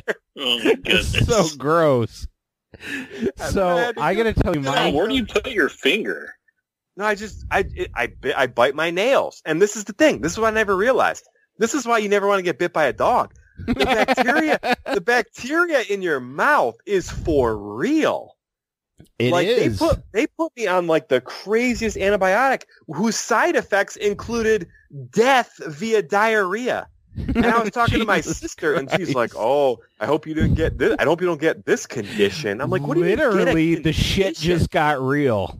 Yeah, and she's like, "That's like one of the strongest antibiotics." I'm like, "Why am I on one of the strongest antibiotics for a finger infection?" She's like, "Because that's the only thing that can guarantee to kill any of the crap that is in your mouth that could now be in your finger." I was like, "Oh, damn." I was like, I didn't know the stuff in your mouth was so intense. You know that Komodo dragons don't produce venom. Their mouths are just so toxic that from the bacteria that's how they kill their prey. They give their prey infections? I'm not kidding. That's crazy. Yeah. So my crazy story from getting my finger infected was... And this makes me sound like the worst father in the world. And so my punishment for my oldest when she was not little, like 4 or 5, and it was terrible. And I shouldn't have done it. And I was like, this is better than spanking, because I was spanked a lot as a kid, and I've changed my ways in childhood discipline. Anyway, this part may be edited, but I would put a dab of hot sauce on her tongue as a punishment. So this was a terrible idea. But one day, she got so mad at me, she bit my middle finger. Your finger. Oh. And it got infected, and I had to go through 2 different rounds of antibiotics. From the infection. Because, as you say, that mouth bacteria is the real deal. It is the real deal. So that was my karma for my corporal punishment I probably shouldn't have done. And I may end up cutting that from the podcast, but it only happened like twice, and she was a very incorrigible child. So and that was the second time it ever happened, and never happened again after that because I didn't want to go through antibiotics. So there we go. Anyway, one of the biggest problems with the medical industry is it's not all socialized. As a consumer, you have no idea what you're getting into. And the argument that everyone makes is you shouldn't, because you're worse than the resident. You don't know what you're doing. But here's the thing. I do know that if one place has 4.6 stars on Google, and they're going to give me the MRI for $500, and another place has STDs and lice on the furniture, and it's $460, and they won't return my phone call. And the third place is the posh hospital. That's going to cost $3,000. I can make an informed choice to go somewhere else and save us all money. So on one hand, this is a good news story about the informed choice program, because, I mean, the execution was really poor, but, I like where their head's at with this. Obviously, they're just trying to save money, right? But interesting. This MRI. Are you eating? An MRI. Yeah, and an MRI. What are you eating? Walnuts. My GP told me I need to eat more walnuts. After he messed with your arm? Before? Well, because do you eat much seafood? I was like, do my kids' fish sticks count? He's like, no. So then he was like, well, yeah, you're not going to get a lot of seafood in Ohio, so you need walnuts for whatever. Whatever is in here. Yeah, whatever. The stuff that's good for your heart. And my cholesterol, I got my blood drawn and all that kind of stuff. And all my numbers were great, except my cholesterol was terrible. Yeah, my cholesterol's not good. I've got to get more walnuts, less bread. Sugar. Yeah. As I just went through my second beer as you were telling that story, or third beer of the evening. So that's my pitch for this week. I got two pitches. Don't wait when you tear something. Huh? Your first pitch is don't wait when you tear something.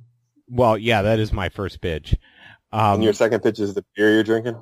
Bell's Christmas Ale, which is a Scotch ale, which is a Scotch ale with a little extra spice in it. It was very good. And then my second pitch is there's an alt-country band I like called Murder by Death. And they have a lovely little Christmas album that they just put out. Oh, lovely. And their kind of bluegrass version of Holiday Road is delightful. So that's my pitch. Eli, what do you got to pitch this week? Or quarter, since we haven't podcasted since like August. Honestly, I can't think of anything right now. I know what Eli wants to pitch. Eli wants to pitch, if anybody has a way to get Eli a PS5, that is what he's pitching. I saw the best headline today. Man forced to sell his PS5 after a wife finds out it's not a dehumidifier. was an actual headline. This guy bought a PS5. It wasn't The Onion? No, his wife did not want him to buy it, and he told her it was a dehumidifier, and she apparently bought it for a couple days. Did you see that article, Eli? Because I heard you laugh, like a knowing laugh. You did see that article? I did see it. The sad thing is he probably sold it at a profit, and the even sadder thing is he did not sell it to Eli. Well, I'm sorry, man. It's a cold world out there, man. Well, with the pandemic, it's hard to get one, and I'm not going to risk waiting in line at it for a store. But the online game is tough with all the bots and tech savvy people who aren't working, so they can refresh every second. That's insane. No, just that web traffic has been nuts. Like today, all the O365 apps were lagging like crazy because there was just so much latency. And I literally on Twitter today, Twitter is too busy right now. Try back in a couple minutes. And my wife, so my wife is a Lego VIP, which she likes to spring on people, which I think is kind of like the most hilarious flex ever. Did you say Lego? Lego. She is a Lego VIP. What does that mean? I have no idea. I think it means did she go to Legoland? You're allowed to give Lego more money than most people, is what I think it actually means. So she's like a triple platinum, Lego. Yeah, she's consumer? got the Lego uranium card or whatever. I don't know what that means, but so she likes Legos. Yes. So so I get her a Lego set every year. She really likes the kind of the hoity-toity architecture ones. and that Lego's biggest set came out this year, which is the Roman Colosseum. And it is like 9,000 pieces or something like that. It's crazy. It's over $500, which is nuts. But I'm not getting her that. But it's funny because they actually, when you're a Lego VIP, you go and then you sign into the website, and then they actually have a queue system before they let you on the website. Like, you are number 327 in the queue. Your approximate wait to be allowed in the website to be able to shop and buy something is approximately 8 minutes. I mean, isn't that crazy? So I've got a cool story to follow that. There are all kinds of like pop-up scams around Legos. Are you aware of this? No. And my wife fell for one. So what? Yeah, it was like was he an add-on. I am a Lego Nigerian prince? It was a Lego 419 scam. No, so it was like a Facebook ad, I think, and it took her to like a GeoCities type website, and it was advertising. It was advertising a crazy Lego set for like $50. Which is really hard. It was really hard to come by, and she's like, "Wow, that's a great deal." And then, of course, the problem was that it was like $25 shipping and handling. So it was kind of like, okay, that kind of makes up for it. So then she bought it, and then like a couple of days later, we get a small box in the mail, and it's a pair of basically fake like Ray-Ban sunglasses that are very clearly like they're very clearly like $1 sunglasses from China. And it's from that company, and it's like, here's your order. And so the scam is something like the way the marketplace works or something like that. It's like if you've already paid the shipping cost, the best that they'll do is allow you to like return it. So like we could. Oh. It's like they've already got you at that. So we just threw out the $50 pair of. Well, at least they didn't steal your credit card. No, they didn't. Although you could probably was it a credit card or a debit? It was credit. Yeah, you could probably call your credit card and dispute the charge and say this is a BS site. Yeah. But then you're stuck in call queue hell again. But it's pop-up because the site's gone now. Did you hear me, Tom? What was it? You're probably stuck in call queue hell again if you do that. Oh my gosh, yeah. Yeah, they're probably going to try and get you to get a flu shot. Well, I got two things to pitch, and then I'm going to end with a sign-off, get off my lawn rant. So the first thing I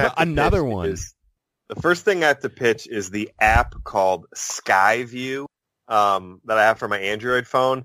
It's like augmented reality that allows you to find constellations, planets, Messier objects, etc. What is a Messier? And it is like the, like things like nebulas and the Pleiades. Tom, the term is nebulae. Whatever. But yeah, it's that guy. I don't know, Jonas Messier or Johann or whatever his name was. Interesting. I've never heard of that. Yeah. So they label them like M1 through like 90 or however many objects that he discovered in the, 1700s or something.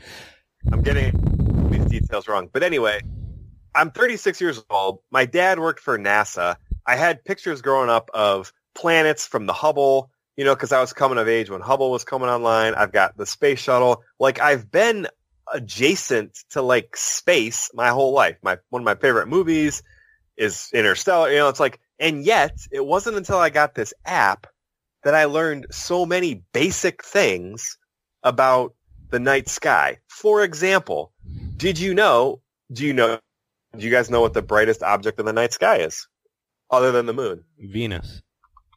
What's the second brightest object? Uranus. It's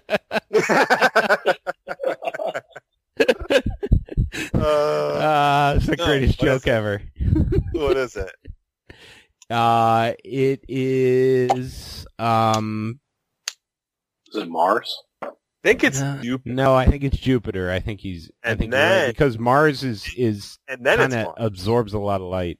No, but then it's Mars. I never knew that like the three brightest things after the moon are planets. I just didn't know that. I always thought like stars were brighter. Venus is the most often thing mistaken for a UFO because it flickers.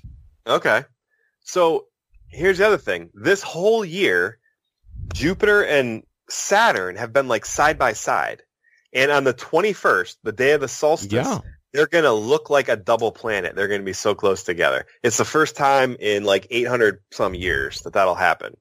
Here's the other cool thing. Like, I now know all these constellations because of this app, and I bought a pair of binoculars for like $35 that are incredible, and I can see so many things easily. Here's the other thing I didn't know.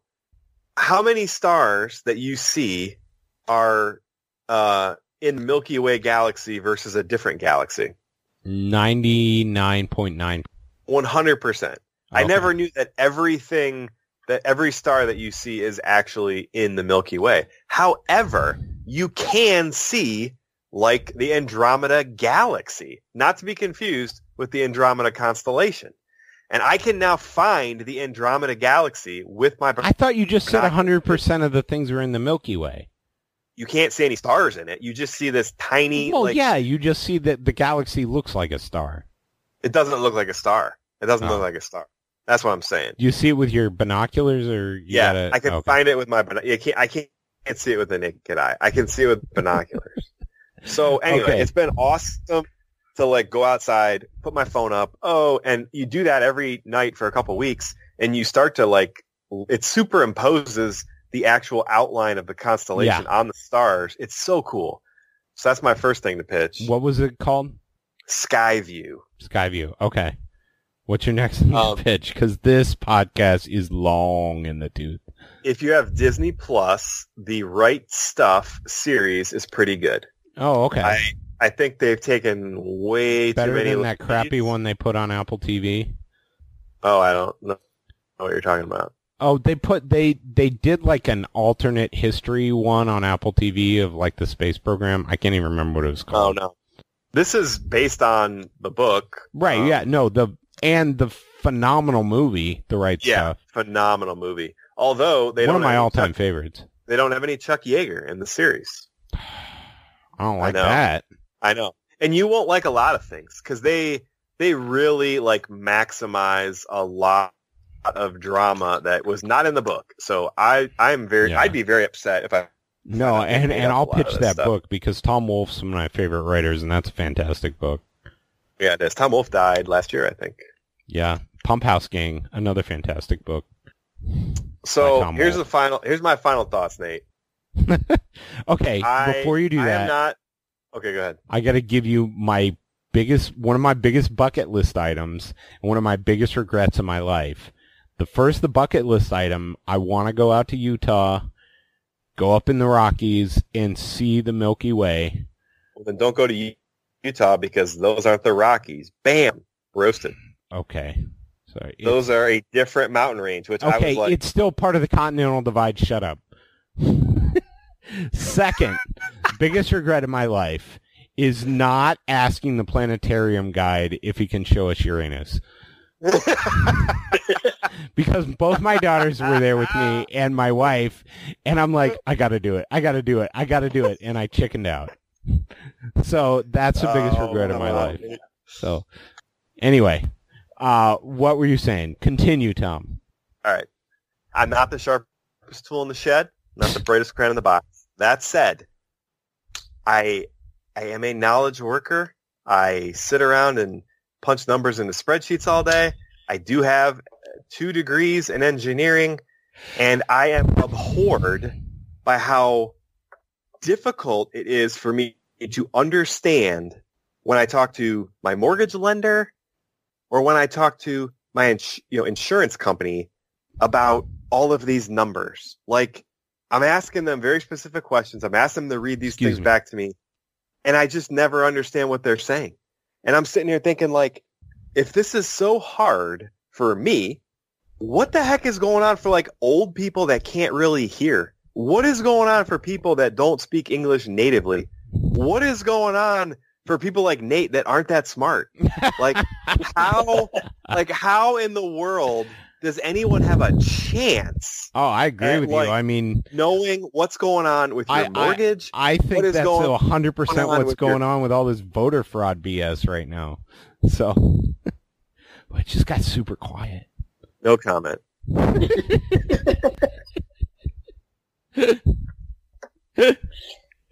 Oh, Lord. Anyway. Oh, my gosh. No, I agree with you, Tom. We live in a complicated world, and I feel like, what's the term, math washing? Where you just throw, like, concepts that should not be that hard into a bunch of math jargon, and they become impossible to... That comes up in data science a lot. It's seriously like flood the zone with shit. It is, exactly. So, I don't have anything to add to that. Eli, you got anything to add? Parting shot?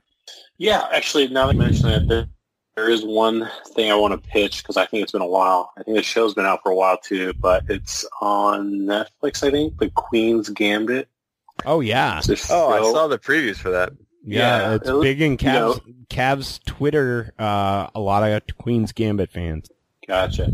I actually just started like 2 days ago, but I'm already done. It's pretty easy to do if you're like at home all day, but it's only 7 episodes. But I was just, on the surface, it's a story, and no spoilers here, but, just a story about a young woman who's a chess prodigy, and you would think that premise would not get excited, but for some reason it just really works with this show. Yeah, and, I've heard it's caused a definitely a really good show. Explosion in chess popularity. Nice. Yeah, I'd prefer that over an explosion in Murder Hornet popularity. There you go. So, Cavs' first preseason game, Cavs-Pacers, Saturday the 12th. So that will be fun. And you guys stay safe. You stay healthy. If you need anything, reach out. That goes for you guys listening as well. As always, and as ever, go Cavs. And go Cavs. If you hurt your shoulder, go to the doctor. And go see a specialist. Thank you for listening to Cavs the Blogs podcast. Check back soon for some more fun with your favorite bloggers. There's a fire. You lost your home. Everybody in your crew identifies as either Big Mac Burger, McNuggets, or McCrispy Sandwich. But you're the Filet-O-Fish Sandwich all day. That crispy fish, that savory tartar sauce, that melty cheese, that pillowy bun. Yeah, you get it. Every time. And if you love the Filet-O-Fish, right now you can catch 2 of the classics you love for just $6. Limited time only. Price and participation may vary. Cannot be combined with any other offer. Single item at regular price. Ba-da-ba-ba-ba.